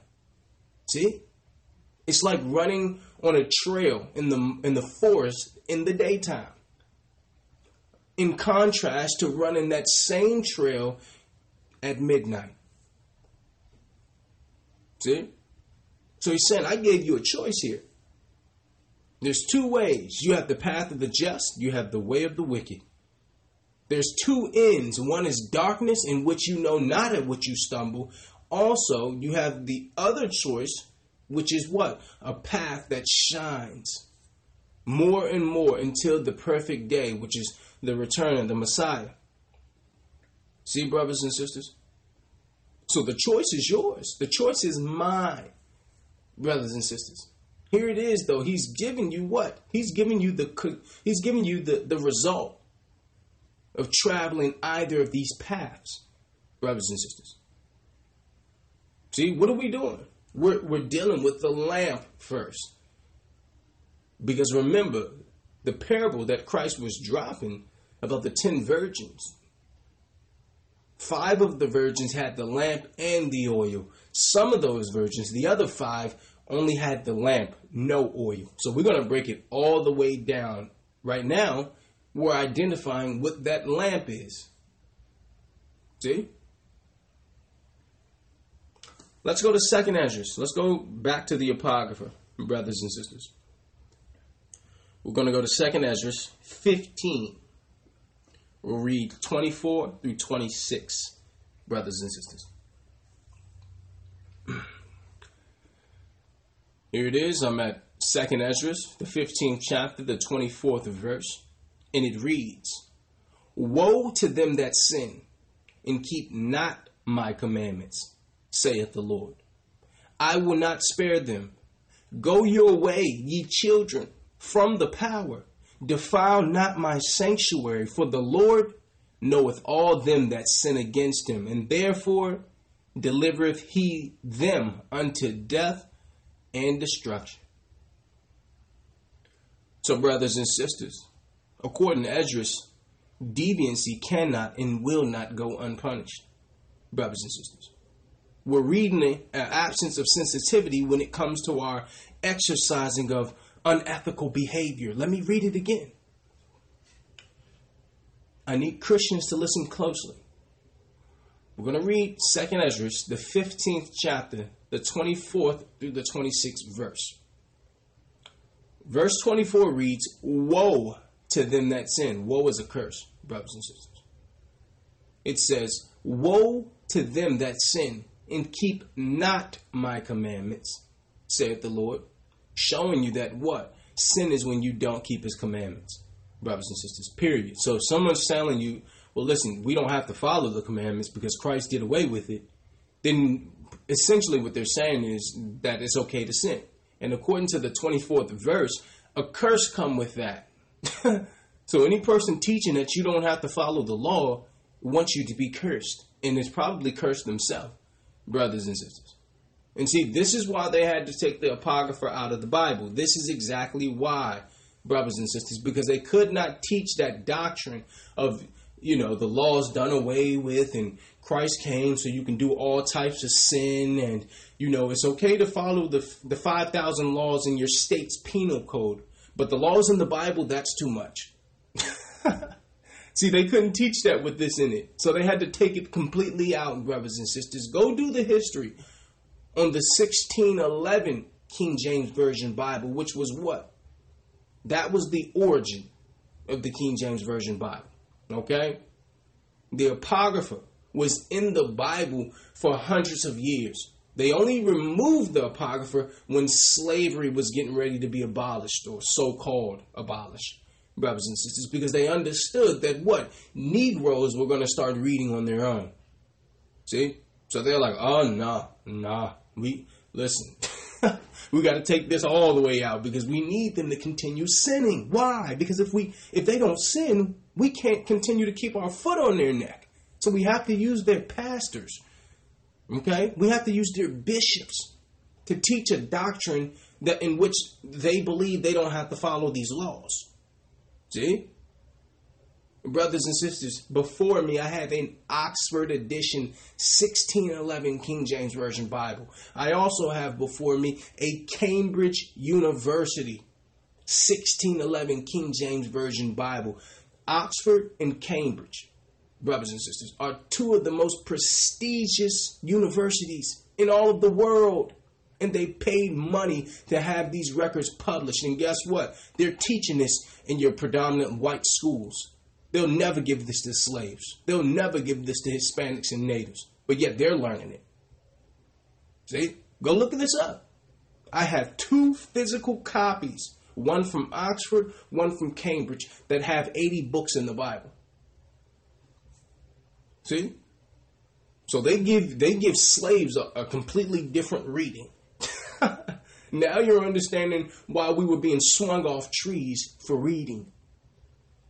Because there was no way for them to continue to teach this sleep doctrine with the Apocrypha contained in the Bible. See? So don't ever let a pastor or anyone else tell you that the Apocrypha is not spiritually inspired. Because guess what? They've never read the Apocrypha. So when a brother tells me that, when a pastor tells me that, I ask him, okay, well, brother, have you ever read the Apocrypha? Well, no. All right, so how do you know it's not spiritually inspired, brother? See? If you haven't read the record, you definitely can't tell me what's spiritually inspired. You can't tell me or other Hebrews, other Israelites, what records of my forefathers I can read. Who are you? See? They'll say, well, it's not canonized. Canonized by who? The white man? How does the white man have power to canonize Hebrew records? Please tell me that. Exactly. So a white man or any other man can't tell me what of my forefathers I'm allowed to read. See? And I want to be clear on this. I have nothing against white people and all that. Listen, we baptize white people. We have white people in our church. But no white man or Asian man or African man or anyone else can dictate to Hebrews what Hebrew records a Hebrew can read. Because all of these books were contained in the Bible. Brothers and sisters, did you know? Jude at one time was not canonical. Revelations at one time was not canonical. Go do that research. See? So are you saying we shouldn't read Revelations and Jude now because it wasn't canonical at one time? Exactly. So you have to, brothers and sisters, you have to do your research. Not just your biblical research, but your historical research on who is canonizing these records, brothers and sisters, and look at the dates and understand what was going on in the earth around these dates, brothers and sisters. And I know I went off, let me get off my soapbox. I just wanted to put that out there, brothers and sisters. Just wanted to put that out there. Because they had to take this out of the Bible to keep you in your sin so they can continue to rule over you. And we're done with that. We're not going to allow our people to be exploited and taken advantage of any longer. I'm at 2nd Ezra, the 15th chapter, the 24th through the 26th verse. Verse 24 reads, "Woe to them that sin, and keep not my commandments, saith the Lord. I will not spare them. Go your way, ye children, from the power. Defile not my sanctuary. For the Lord knoweth all them that sin against him, and therefore delivereth he them unto death and destruction." So, brothers and sisters, whether aware of it or not, the consequences of sin remain with the sinner. See? And according to what? Verse 26, clandestine affairs cannot be hidden from the Most High God. He said he knoweth all them that sin against him. And guess what? He delivered them unto death and destruction. See? This is love here, brothers and sisters. Our church love not only our people, but all people. That's why we're delivering this message, because we understand the result of your negligence is death and destruction. And at least if you're going to be destroyed, I want you to be destroyed because you chose to be destroyed and not because you were deceived. That's love. See? We love you. That's why we're showing you this. That's why our church has always been an advocate of law, of God's law, that is. Because we understand the wages for sin is death. I don't care how nice Joel Osteen and TJ and these guys are. If they're telling you to sin on purpose, eat unclean foods, celebrate pagan holidays, not observe the Sabbath, they are trying to kill you. So you got to wake up, brothers and sisters. You have to wake up. Brothers and sisters, follow us to Psalms 139 and 12. Now, Remember, it was 2nd Esdras, the 15th chapter, the 26th verse that said what? For the Lord knoweth all them that sin against him, and therefore delivereth he them unto death and destruction. So remember, that verse is telling you the Most High knows all that sin, and he will deliver them unto death and destruction. Now you link that precept with Psalms 139 and 12. Listen closely, please. Psalms 139 and 12 reads, "Yea, the darkness hideth not from thee, but the night shineth as the day. The darkness and the light are both alike to thee." Let me read that again. Verse 12 reads, "Yea, the darkness hideth not from thee, but the night shineth as the day. The darkness and the light are both alike to thee." So according to the psalmist, the Most High sees clearly in darkness. Nothing obscures his vision, brothers and sisters. The Most High sees equally in darkness as in night. The Most High sees equally in darkness as in light. So darkness or nighttime and daytime is the same to the Most High. He can see clearly, brothers and sisters. So what is to us hidden by darkness is perfectly seen and known by God. That's why he said, "For the Lord knoweth all them that sin against him, and therefore delivereth he them unto death and destruction." See, brothers and sisters? So we had to bring that out. Matter of fact, go to Isaiah 45 and 7. Go to Isaiah, the 45th chapter, the 7th verse. Isaiah 45 and 7 reads, "I form the light and create darkness. I make peace and create evil. I, the Lord, do all these things." See? So the Most High pours out blessings on those whom he favors, brothers and sisters. He brings judgment on those who continue in rebellion.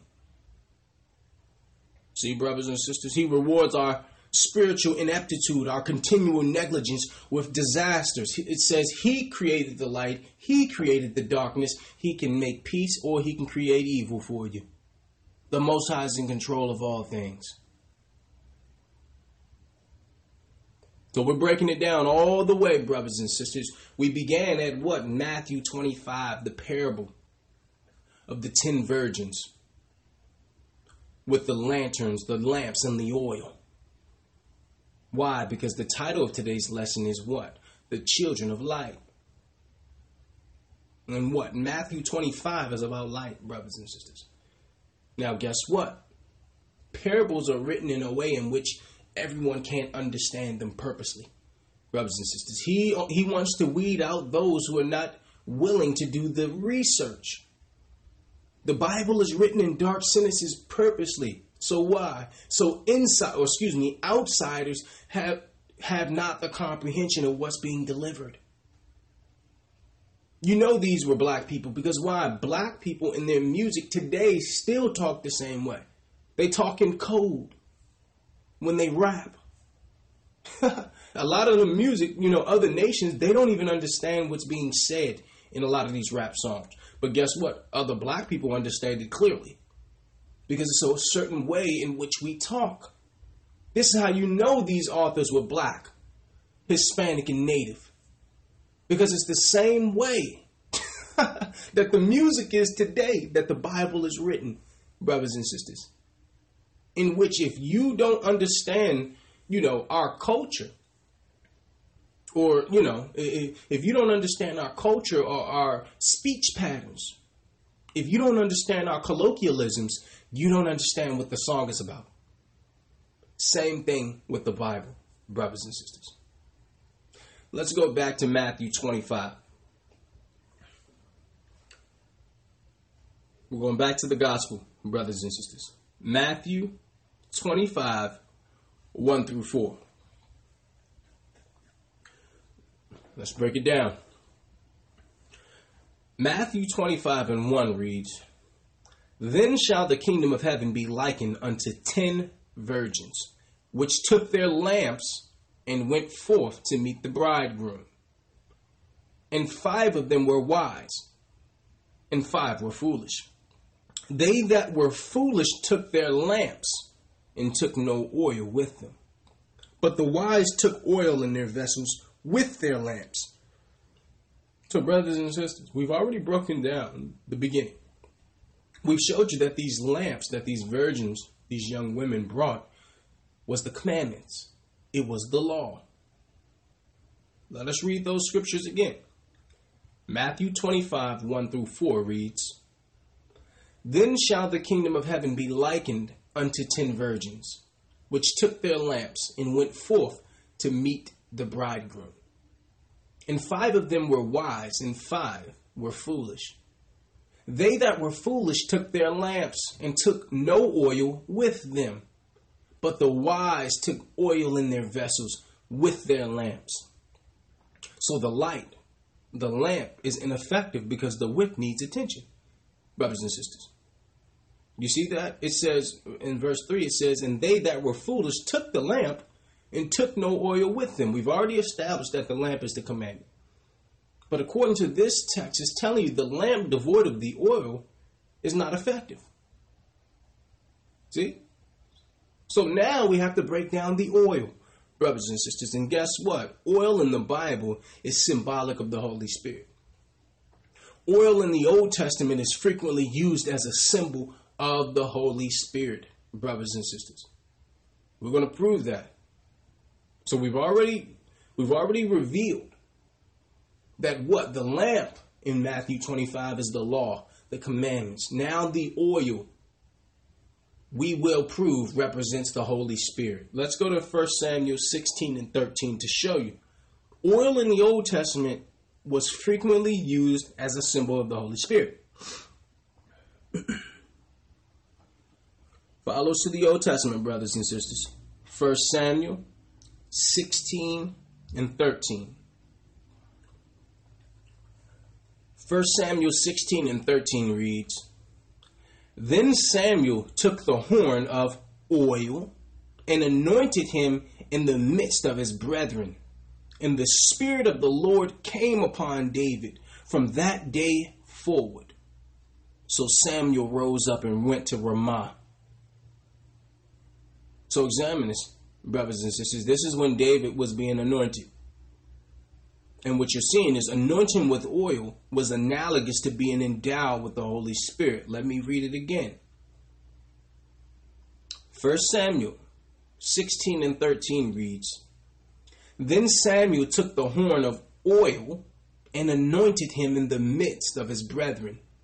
And the Spirit of the Lord came upon David from that day forward. So, brothers and sisters, the anointing oil was a foreshadowing of the Holy Spirit. When someone was anointed, they were understood to be positioned and placed in authority. Go look at the Old Testament. You have to understand the Hebrew hermeneutics. This was Hebrew culture, brothers and sisters. The anointing did what? It designated you with authority, with position, with office. See? It told you that Samuel did what? He took the oil and anointed David in front of his brethren. Why? So his brethren could know his position from that day forward. Let us show you this, brothers and sisters, because here it is. We're identifying the oil with the Spirit of the Lord, which is the Holy Spirit. Brothers and sisters, we're just showing you that what? The anointing did what? The anointing positioned you or placed you in authority. Let's prove that. Let's go to Acts, brothers and sisters. Let's go to the New Testament. Acts chapter 10, verse 38. The 38th verse in the 10th chapter of Acts reads, How God anointed Christ of Nazareth with the Holy Ghost and with power, who went about doing good and healing all that were oppressed of the devil, for God was with him. I'm going to read that again. Acts 10:38 reads, how God anointed Christ of Nazareth with the Holy Ghost and with power, who went about doing good and healing all that were oppressed of the devil, for God was with him. So, brothers and sisters, this anointing implied the presence of the Holy Spirit, because it said that he anointed Christ with what? With the Holy Spirit or the Holy Ghost. See, anointing means oil. Brothers and sisters, that's how you anoint a person. So anointing of oil symbolizes the filling and empowering of the Holy Spirit. See, now this linked flawlessly with 1 Samuel 16:13. Why? Because it said Samuel took the horn of oil and anointed him in the midst of his brethren, and the Spirit of the Lord came upon him. Right? And Acts 10:38 read how God anointed Christ of Nazareth with what? With the Holy Ghost and with power. And he went about doing good, healing all that were oppressed of the devil. Why? Because the Most High was with him. See? So the oil represents the Holy Spirit or the Spirit of God, brothers and sisters, showing you that what? The law alone is not going to be enough. Why? Because Israel had the law in the Old Testament when we were serving all these other nations, when we served the Persians, when we served the Medes, when we served the Greeks, when we served the Romans. We had the law then. So the law alone is not enough. So I don't want a person to misinterpret what the Commandment Keepers Church is saying. We're not saying that the law is your righteousness, because it's not. If you don't have the Spirit of God in conjunction with that law, you're not going to make it. Matthew 25 tells us that. So we're not Pharisees here, because see, Pharisees believed only thing you needed was law. You didn't need the Spirit of God. Because why? The law was your righteousness. You have never, nor will you ever hear the Commandment Keepers Church or anyone who's a part of our church ever make that claim, because we know better. We know better.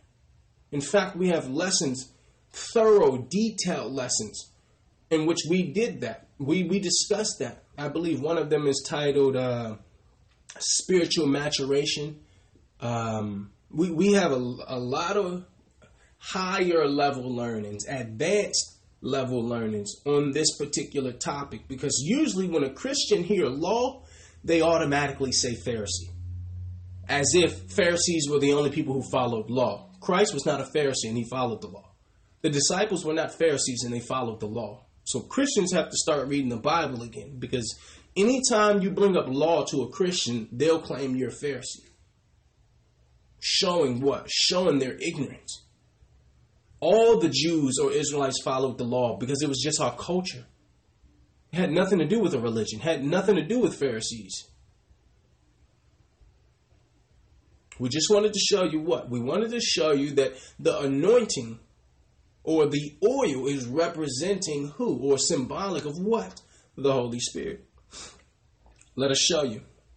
Let's go to Leviticus 24:2. Let's go to the Torah, brothers and sisters. Leviticus 24:2 reads, command the children of Israel that they might bring unto thee pure oil, olive beaten for the light, to cause the lamps to burn continually. See, the Bible, brothers and sisters, you let the Bible interpret itself. See, and this is why you have to learn, to link precept by precept, here a little and there a little. See, that's the problem. They don't teach us how to study the Bible, brothers and sisters. They'll just read a whole chapter, and not get any understanding, because you cannot read the Bible like a novel, brothers and sisters. Any person who's been learning from our church know that we move all over the Bible, brothers and sisters. We're going from the New Testament back to the Old Testament, to the Apocrypha, back to the Old Testament. Why? Because that's how you study according to the Bible, brothers and sisters. That's how you get understanding. I'm sure people who learn with us, maybe probably heard 2 or 3 lessons, learned more in 2 or 3 lessons with our church than they did their whole time being a Christian. Why? Because we know how to study the Bible. Let us read that again. Leviticus, the 24th chapter, the 2nd verse reads, "Command the children of Israel that they bring unto thee pure oil, olive, beaten for the light, to cause the lamps to burn continually."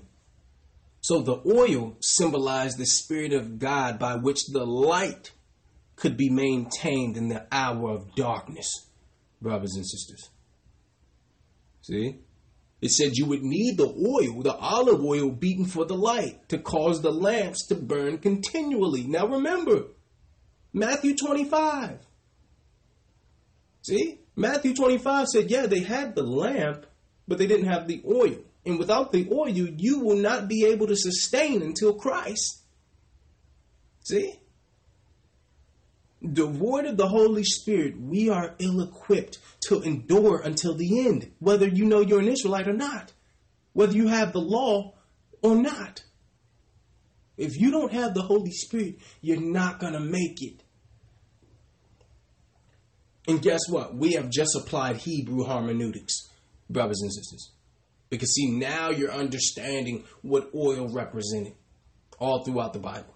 The Spirit of God, the Holy Spirit. And here it was, the Bible, the Torah, Leviticus, the 24th chapter, the 2nd verse is telling you, make sure you have plenty of oil.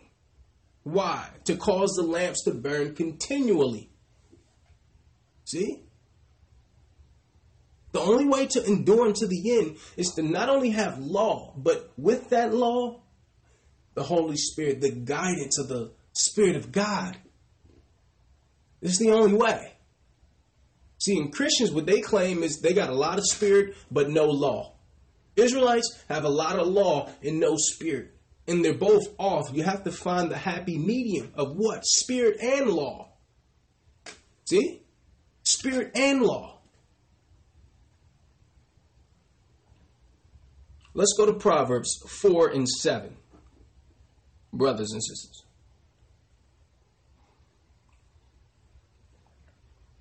Proverbs 4 and 7 reads, "Wisdom is the principal thing. Therefore get wisdom, and with all thy getting, get understanding." Brothers and sisters, we know that wisdom is the Holy Spirit. Anyone who's ever has any knowledge of the Bible knows that wisdom is the Holy Spirit all throughout the Bible. And what is this scripture telling you? Proverbs 4 and 7 reads, "Wisdom is the principal thing. Therefore get wisdom, and with all thy getting, get understanding." Now, the first thing I need you to do, brothers and sisters, is examine the spelling ending in P-A-L and not P-L-E, which suggests chief importance. And we're talking about the word principle here. Look at how principle is spelled here. It's spelled with the ending of P-A-L rather than P-L-E. P-A-L is like the principal of a school, which suggests what? In charge, chief importance. So according to Proverbs 4 and 7, make every effort in life to pursue and obtain wisdom or the Holy Spirit. We're reading the most excellent of moral possessions available to mankind, brothers and sisters. See? Let me read it again. I'm going to read 7 and 8 to show you. "Wisdom is the principal thing. Therefore get wisdom. And with all thy getting, get understanding. Exalt her, and she shall promote thee. She shall bring thee to honor when thou doest embrace her." Now look at this. See, this is why they told you don't go into the Old Testament, because wisdom is personified as feminine here, brothers and sisters. See? Look at that. The scripture's telling you without wisdom, reason is unreasonable. Without wisdom, sanity is insanity, brothers and sisters. See? So we wanted to show you that all throughout the Bible, brothers and sisters, wisdom was personified as feminine, brothers and sisters. See, that's crystal clear. Because why? Christians and Catholics, they try to make you believe that the Holy Spirit is masculine. because they go to the scripture in John that refers to the Holy Spirit as he. But go to that same scripture in John and pull up the Greek. And you'll see that the word they translated as he in John, referring to the Holy Spirit, does not denote gender at all. The word in the Greek is akinos, which means that one. They translated it as he purposely to deceive you, brothers and sisters. But when you go all throughout the Bible, wisdom, the Holy Spirit is personified as a she. And we're going to prove that. Follow us, brothers and sisters, to Luke, the 7th chapter. Why? Because we just showed you the chief importance of wisdom, which is the Holy Spirit, written of in Proverbs. But I know a lot of Christians and people who've been deceived will say, what? Nah. The Holy Spirit is a masculine spirit. Why? Because they've been deceived. They've been indoctrinated. See? And that's why they don't want you in the Old Testament. See? And I can hear a Christian now, no, that's in the Old Testament. That could be anything. Okay, well, so what would you do if I take you to the New Testament and it says that?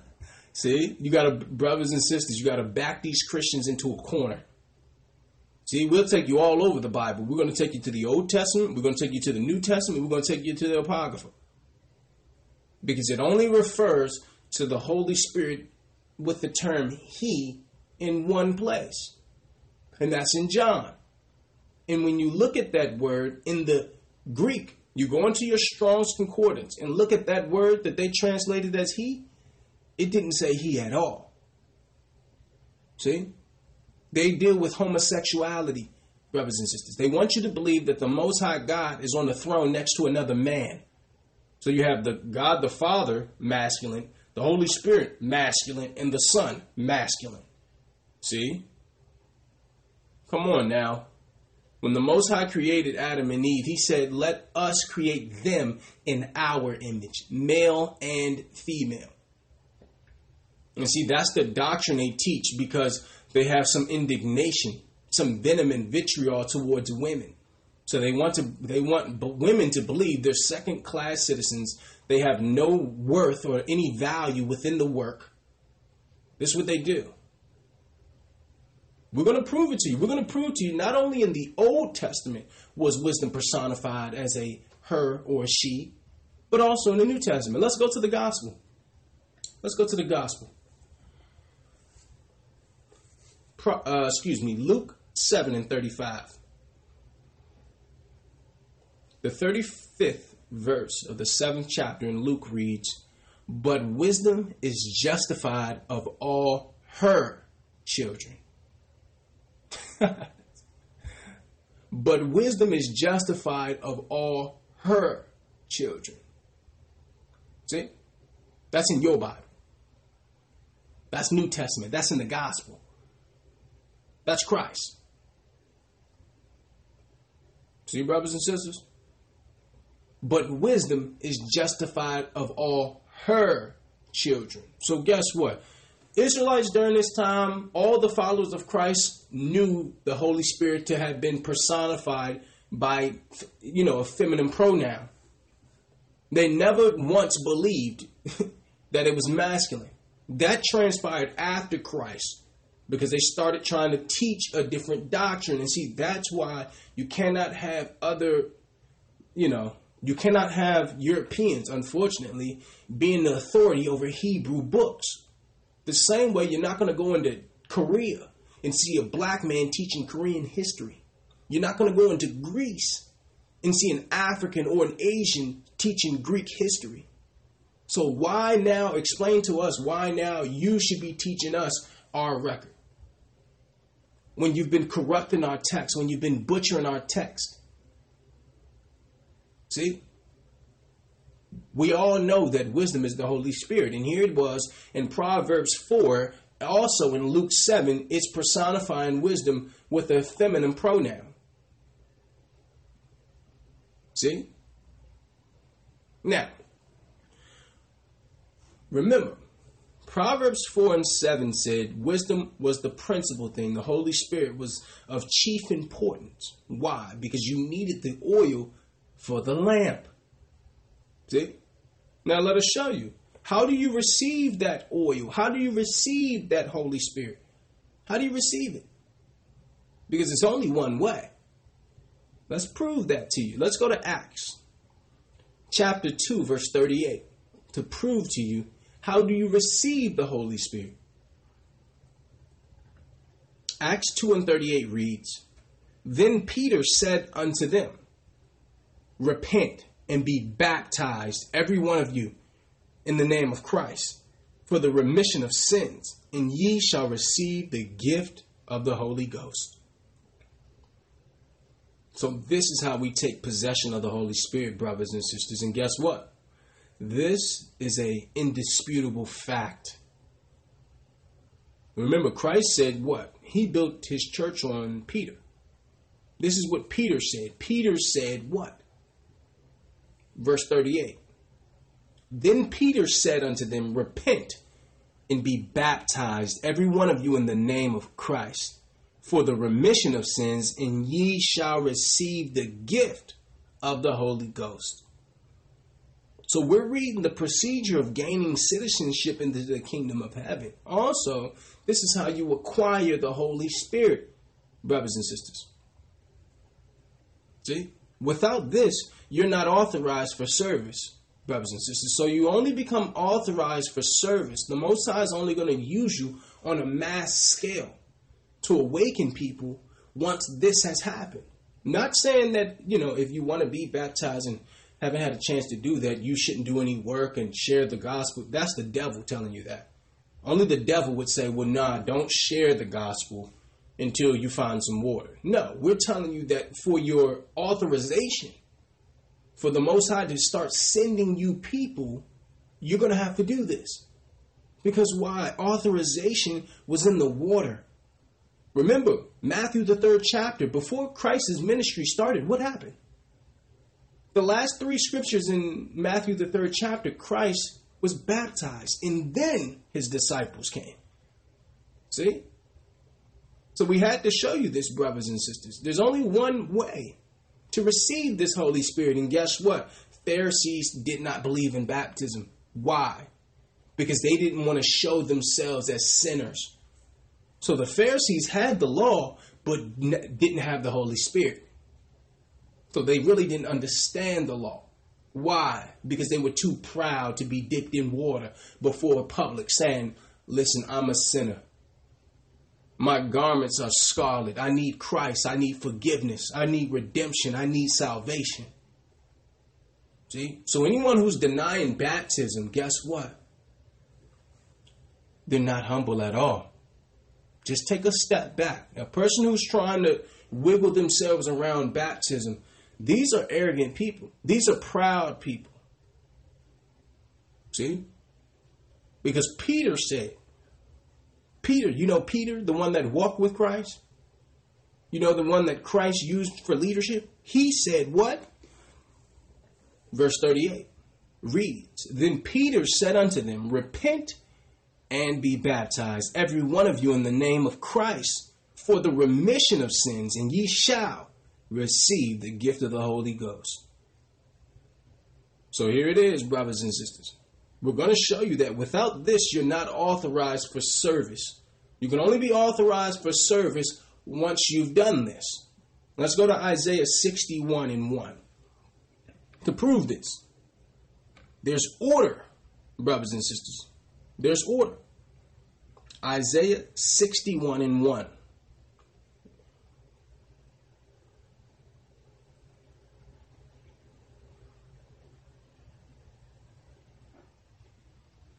Isaiah 61 and 1 reads, The Spirit of the Lord God is upon me, because the Lord hath anointed me to preach good tidings unto the meek. He hath sent me to bind up the brokenhearted, to proclaim liberty to the captives, and the opening of the prison to them that are bound. Now, brothers and sisters, I need you to examine closely, because if you examine verse 1, you'll see that the service is subsequent to the anointing. Let us show you. Verse 1 reads, "The Spirit of the Lord God is upon me, because the Lord hath anointed me to preach good tidings unto the meek. He hath sent me to bind up the brokenhearted." So look at that, brothers and sisters. He's saying the Spirit of God is upon me. Why? Because he anointed me. So the anointing comes with the Spirit of God. Why did he anoint me? To preach good tidings unto the meek. He hath sent me to bind up the brokenhearted, to proclaim liberty to the captives. See that? So he said, listen, the Spirit of God must first be upon you. You must first be anointed before you can preach good tidings unto the meek, before you can go to the brokenhearted, before you can proclaim liberty to the captives. Why? Because you're still captive if you haven't found water. You're still chained to your sin. So how can you go preach liberty when you're not liberated just yet? You may have the knowledge of law, but you have to find water. We have a lesson, brothers and sisters, titled "Freedom is Found in Water." I would encourage brothers and sisters who, don't really understand baptism or haven't been baptized to go examine that lesson. And you can definitely email us. You can get in contact with us through the webpage or the podcast, or even from our email address. And we can facilitate something, brothers and sisters. But we're just showing you here, authorization was in the water, because the ordinance of baptism is ordained by Christ to be a perpetual and universal rite. Let us show you again that what? The service comes subsequent to the anointing. Look at it closely, because verse 1 shows you the anointing came first and then the service. Isaiah 61:1 reads, "The Spirit of the Lord God is upon me, because the Lord hath anointed me to preach good tidings unto the meek. He hath sent me to bind up the brokenhearted, to proclaim liberty to the captives, and the opening of the prison to them that are bound." One of the most powerful scriptures in all of the Torah, brothers and sisters.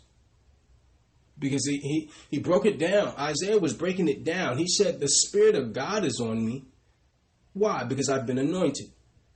And once I'm anointed, after I have the Spirit of God, once I come out of the water, as Peter broke down, then you send me to preach good tidings unto the meek. So if you haven't done the first order of business like Christ did, then you're not authorized for service. Okay? The Most High is not going to use you on a large scale yet. Why? Because you haven't even taken the first step that Christ took. And you're not better than Christ. Neither am I, brothers and sisters. So if you can't humble yourself and get in some water, if you can't be baptized in the name of Christ, the Father, and the Father, the Son, and the Holy Spirit, which is Ahaya by Shem Yeshaya, the Rawak. Ahaya is what? I am that I am in the Hebrew. Yeshaya is Christ in the Hebrew, the Savior. Rawak, that's the Holy Spirit in the Hebrew. That is the name that we baptize in, brothers and sisters. In the original Paleo-Hebrew, the ancient Phoenician Hebrew. Okay? So Christ is telling you, the Bible is telling you what? You have to do this. Because why? If you try to make it to the end, to meet the bridegroom with commandments and laws, but no Holy Spirit, you're not going to make it. Why? Because baptism was a requirement to get in. See?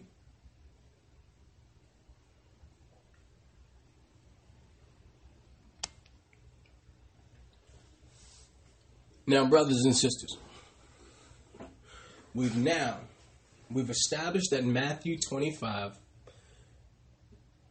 is a parable about 10 virgins, 5 wise and 5 foolish. The wise found what? They found it best for them to carry not only lamps and lanterns, but oil to sustain those lamps and lanterns. We also learned that the foolish virgins did what? They had the lamp or lantern. They had the commandments, but they had no oil making them or giving them an inability to sustain themselves or to endure until the bridegroom, which is Christ, right? So we've established that the lantern or the lantern or the lamp is the commandments, the law, and that the oil is undoubtedly a representation of the Holy Spirit. We then proceeded to do what? To prove that all throughout the Bible, the Holy Spirit is personified by a feminine pronoun, right? We did that. We took you to Proverbs 4. We took you to Luke 7, right?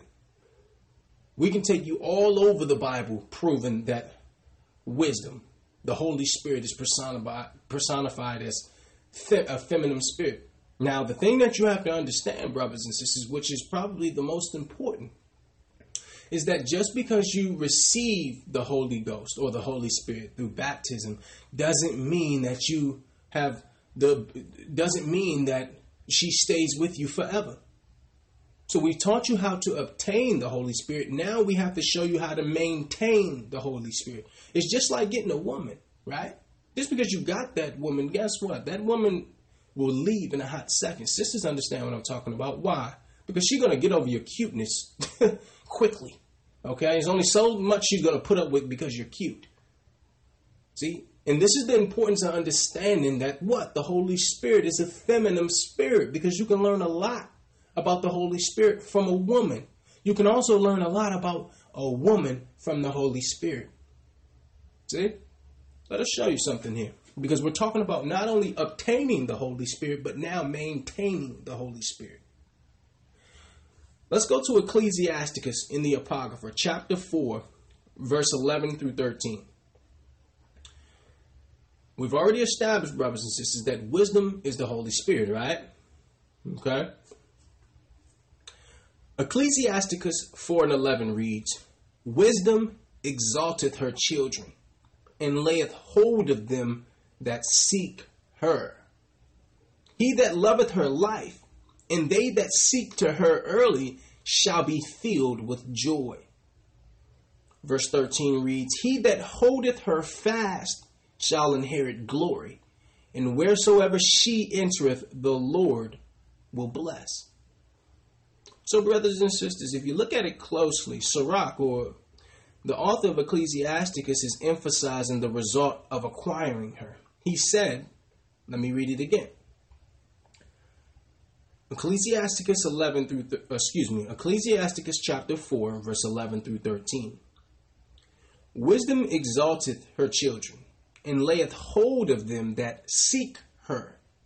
He that loveth her life, and they that seek her early, shall be filled with joy. He that holdeth her fast shall inherit glory, and wheresoever she entereth, the Lord will bless." Now, brothers and sisters, where it says, "He that holdeth her fast shall inherit glory," that means this text is highlighting that withdrawal is also a possibility.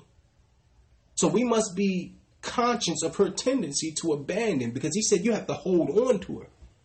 See? If you hold her fast, then you shall inherit the glory. You seeing that, brothers and sisters? Telling you that the Holy Spirit will leave in the snap of a finger. So you have to hold her fast. You have to sustain her. You have to maintain her. See? It's not, okay, well, after I get baptized, I can just fall off and go back to doing what I used to do. No. Because if you do that, you'll lose her. Let us show you. Let's go to Wisdom of Solomon 6 and 16. We're going to read verse 16 through 19. Wisdom of Solomon 6 and 16 reads, "For she goeth about seeking such as are worthy of her, showeth herself favorably unto them in the ways, and meeteth them in every thought."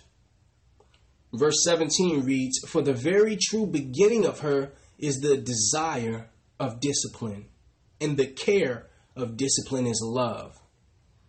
Verse 18 reads, "And love is the keeping of her laws, and the giving heed unto her laws is" what? "The insurance of incorruption." Let me read verse 18 again.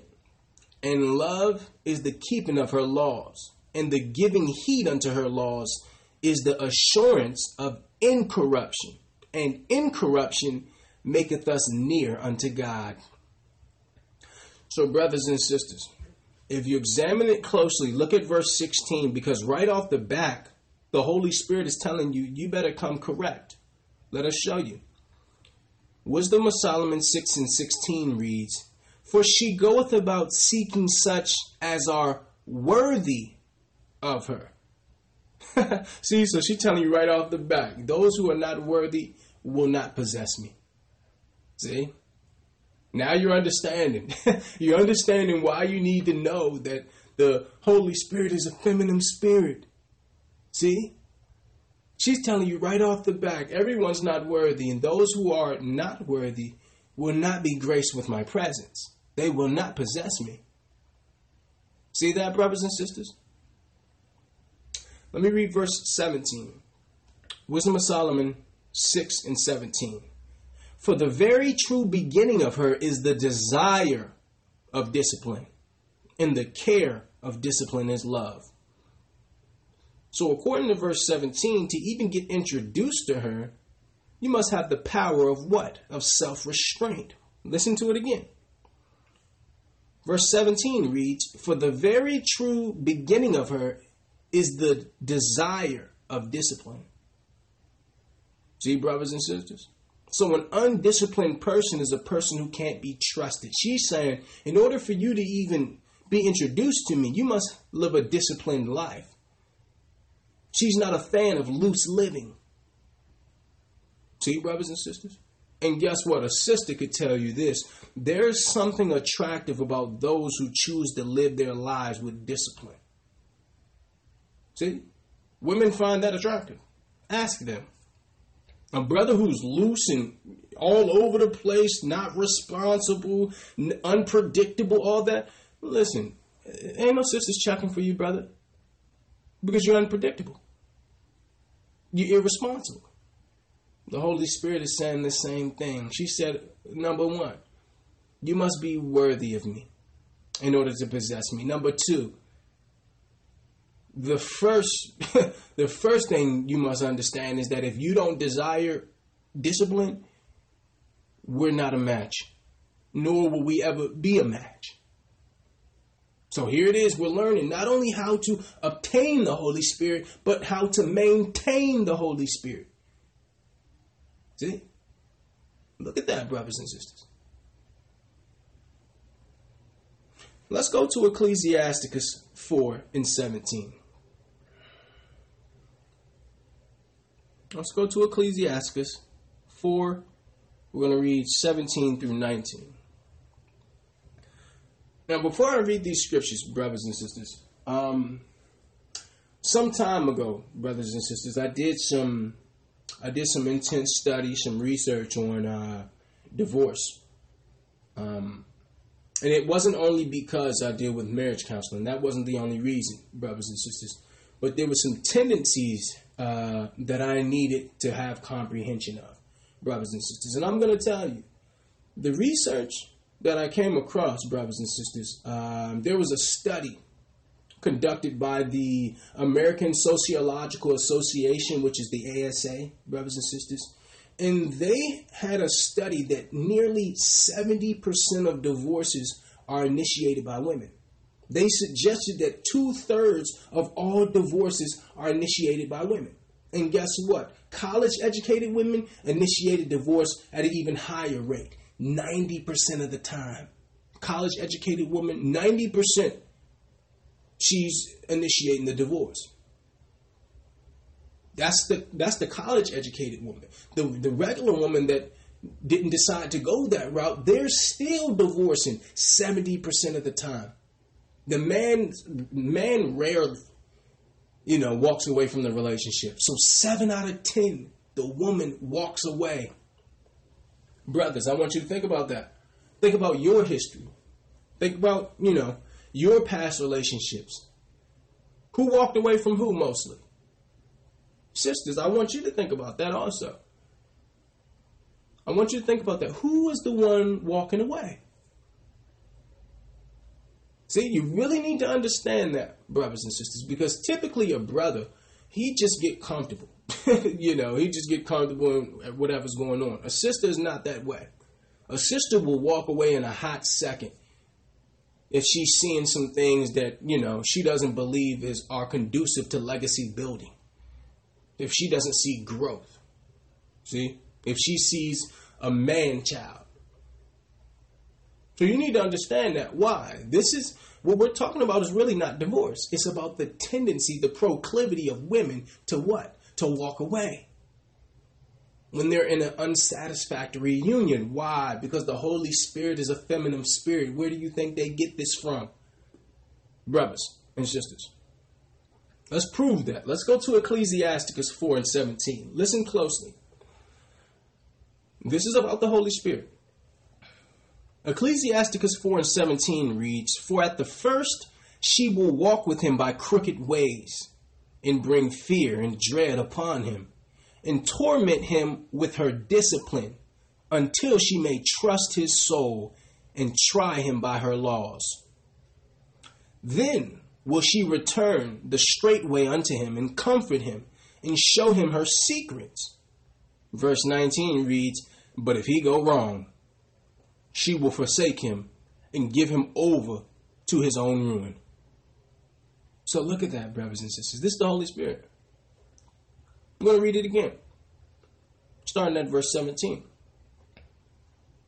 Ecclesiasticus 4:17 reads, "For at the first she will walk with him by crooked ways, and bring fear and dread upon him, and torment him with her discipline, until she may trust his soul and try him by her laws. Then will she return the straight way unto him, and comfort him, and show him her secrets.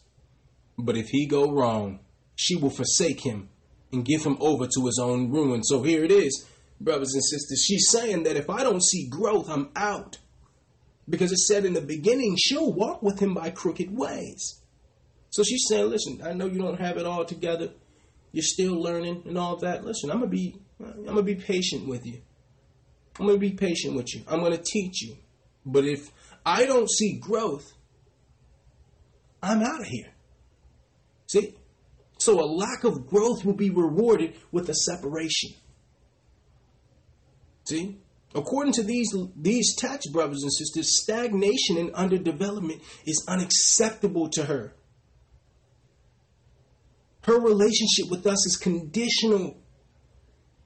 She said, initially, I'm going to walk with you, until you learn. I'm going to continue to test you to see if I can trust you.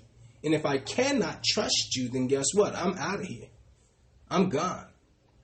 So this emphasizes her unwillingness to stay in an unsatisfactory union. What we're learning here is sin always has consequences in our relationship with the Most High. See? Now you're also seeing again why they took this out of the Bible. Why did they take this out of your regular Bibles? Why did they take the Apocrypha out? See, you can go purchase the Apocrypha. It's King James.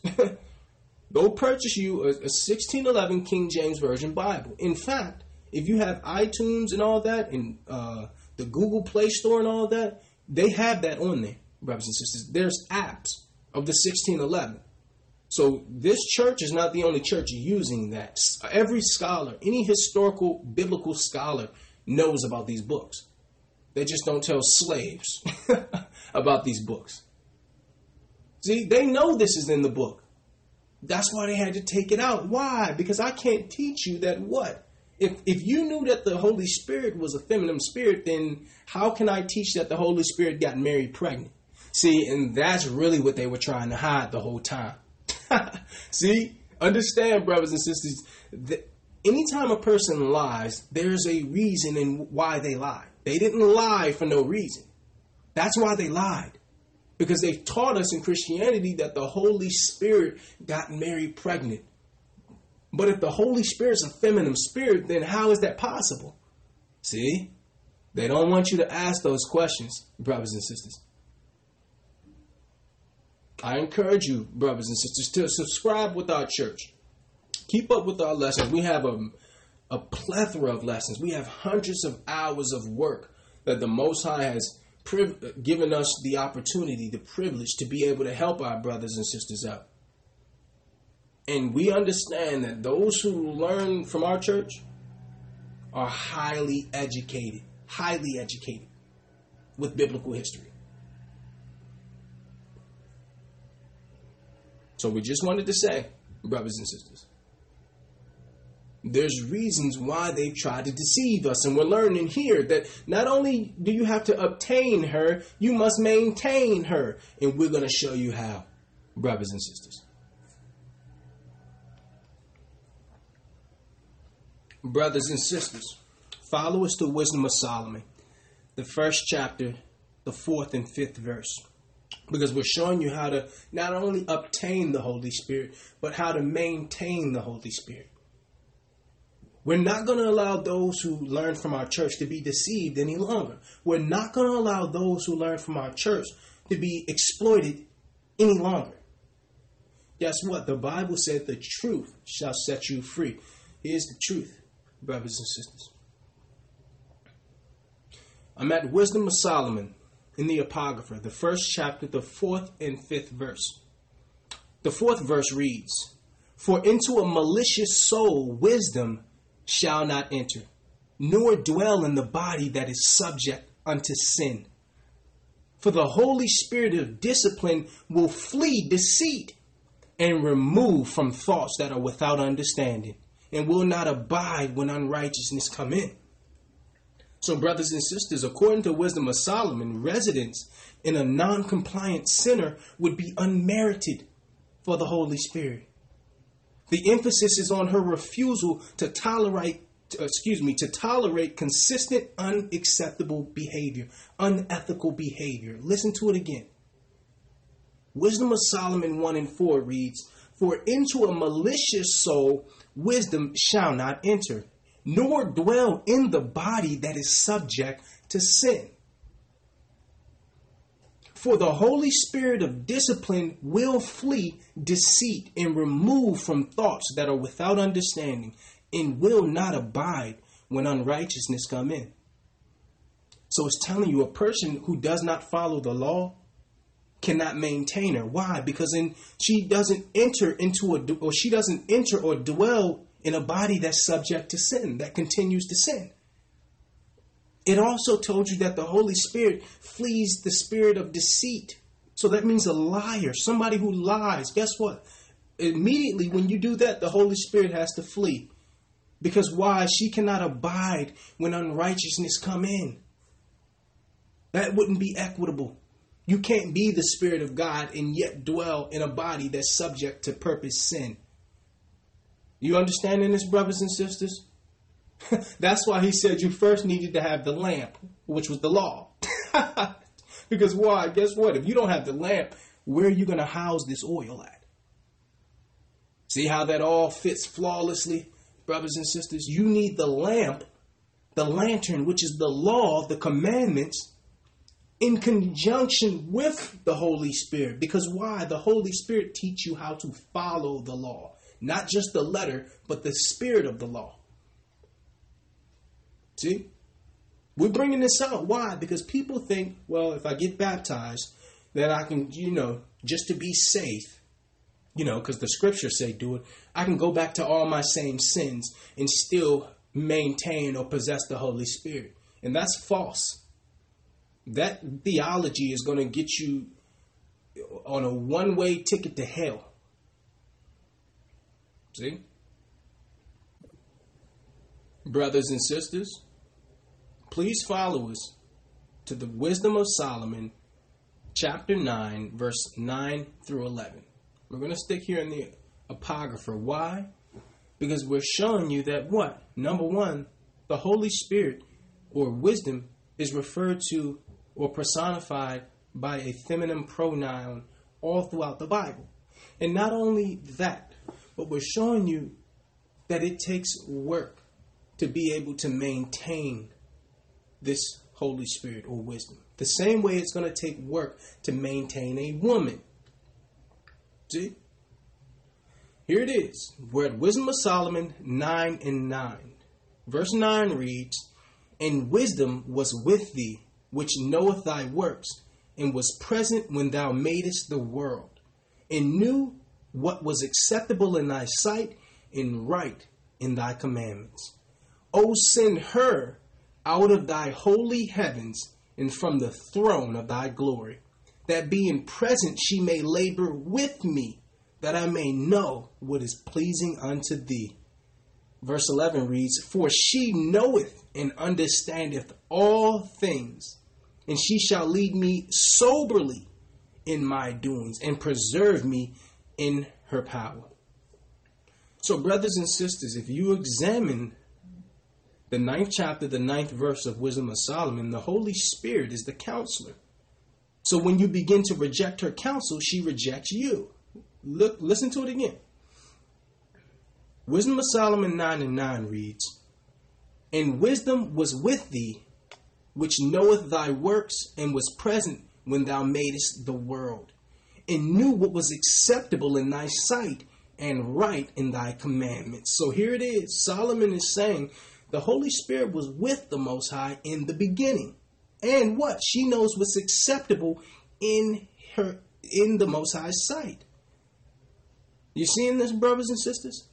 Listen to verse 10. Verse 10 reads, "O send her out of thy holy heavens, and from the throne of thy glory, that being present she may labor with me, that I may know what is pleasing unto thee." See?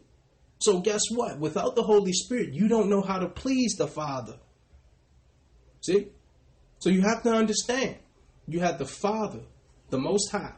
You had the Mother Spirit, which is what? The Holy Spirit, the Spirit of God, and you have the Son. So guess what? The mother teaches the son or the children how to please the Father. Same way it is in a traditional family. While daddy's at work, mama's telling you, okay, make sure the dishes are done, make sure that's done. Because when he come home, if these things are not done, he's going to bring his wrath. Or what did your mom used to say? I'm telling your father. When your father come home, I'm telling him. Why? See, it's the same thing here. The Holy Spirit is what teaches you, brothers and sisters. And if we don't lay the groundwork, you will override her advice for your own, which will result in failure. Listen to verse 11. Verse 11 reads, "For she knoweth and understand all things, and she shall lead me soberly in my doings, and preserve me in her power." So verse 11 emphasizes the importance of sobriety. Brothers and sisters, look at the numbers, look at the statistics. Substance abuse and divorce are inextricably intertwined. Look at the numbers for that, brothers and sisters. Look at the statistics for that. She's saying, listen, if you high, goodbye. I cannot lead you while you high and drunk and zooted out of your mind. Now, why am I bringing this up? Because you have Israelites who come into the truth and then start looking to manipulate the Bible and saying, well, God did say he made all herb is good for man. No, he said he made herb for meat, to eat, for seasoning, okay? One brother many years ago told me, well, I understand the Bible better when I'm high. And I'm like, brother, that's a slippery slope you're finding yourself on, because if you believe you understand the Bible better when you're high, you'll begin to only go into the Bible when you're high. See? And that's dangerous, brother, because the Holy Spirit said, if you high, goodbye. She can only lead us soberly. That's not just with marijuana. That's with liquor and all this stuff. She can't lead you if you're not in your right mind. See? So all this we're showing you why, because we're teaching how to do what? How to maintain her. See? Same way in a relationship. If a sister see her man just getting high and playing games all day, getting drunk all the time, guess what? That brother's going to be single really quick. See? So we're learning a lot today, brothers and sisters. We're learning how to maintain the Holy Spirit. First, we learned how to obtain her. Now we're learning how to maintain her. Now, the Holy Spirit is what? is the oil that we read of in Matthew, the 25th chapter. The lamp in which the oil is used for is the commandments, showing you that without what? Without the oil, without the Most High Spirit, without the Holy Spirit, you do not, neither do I, have the ability to properly please the Most High God, even if you have the commandments, because you don't understand the commandments without the Holy Spirit. Let's prove that. Let's go to 1 Corinthians 2 and 9, and we're going to end it here. We're going to read 1 Corinthians 2 and 9 through 11. The 9th verse reads, "But as it is written, I have not seen, nor ear heard, neither have entered into the heart of man the things which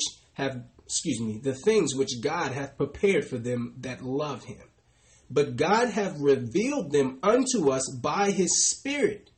For the Spirit searcheth all things, the deep things of God.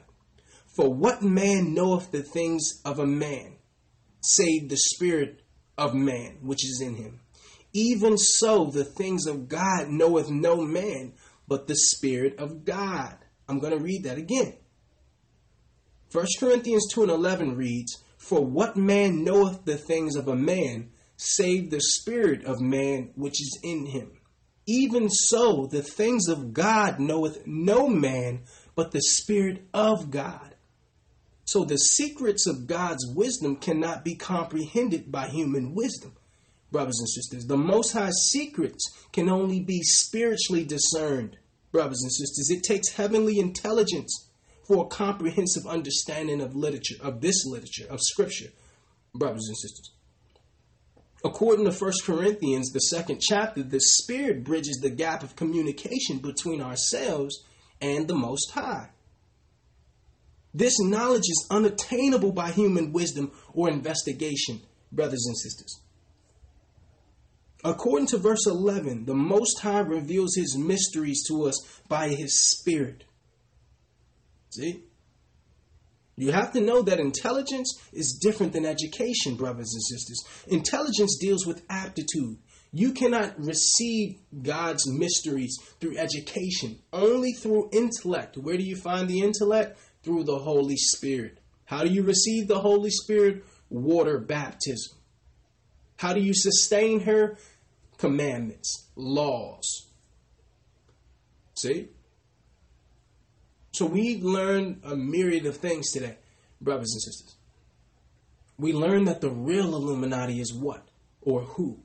Those who follow the law, statutes, and commandments. Who did he give his law, statutes, and commandments to first? The children of Israel. We also learned that in Matthew, the 25th chapter, a parable of 10 virgins, wise and foolish, is speaking of what? It's speaking of not only the commandments, but in conjunction with those commandments or laws, the Holy Spirit as your guide. Without both, not one or the other, without both, you will not be able to endure until the bridegroom comes. See? So we want to be clear. The law is not enough. The lamp is not enough if it's devoid of the Holy Spirit. See? Because our people had the law all throughout the Old Testament and the New Testament. And yet we suffered. We were taken down, destroyed, and sent on ships. Why? Because the law is not enough if you don't have the Spirit of God on how to utilize or operate within the parameters of that very law. See? So if anyone's teaching you not to follow the law or not to be baptized, they are the devil, brothers and sisters. And God hates them. A lot of people say, well, no, God hates the sinner, not the sinner. What scripture is that? That's not in the Bible. God hates the sin and the sinner. Many scriptures give indication of that.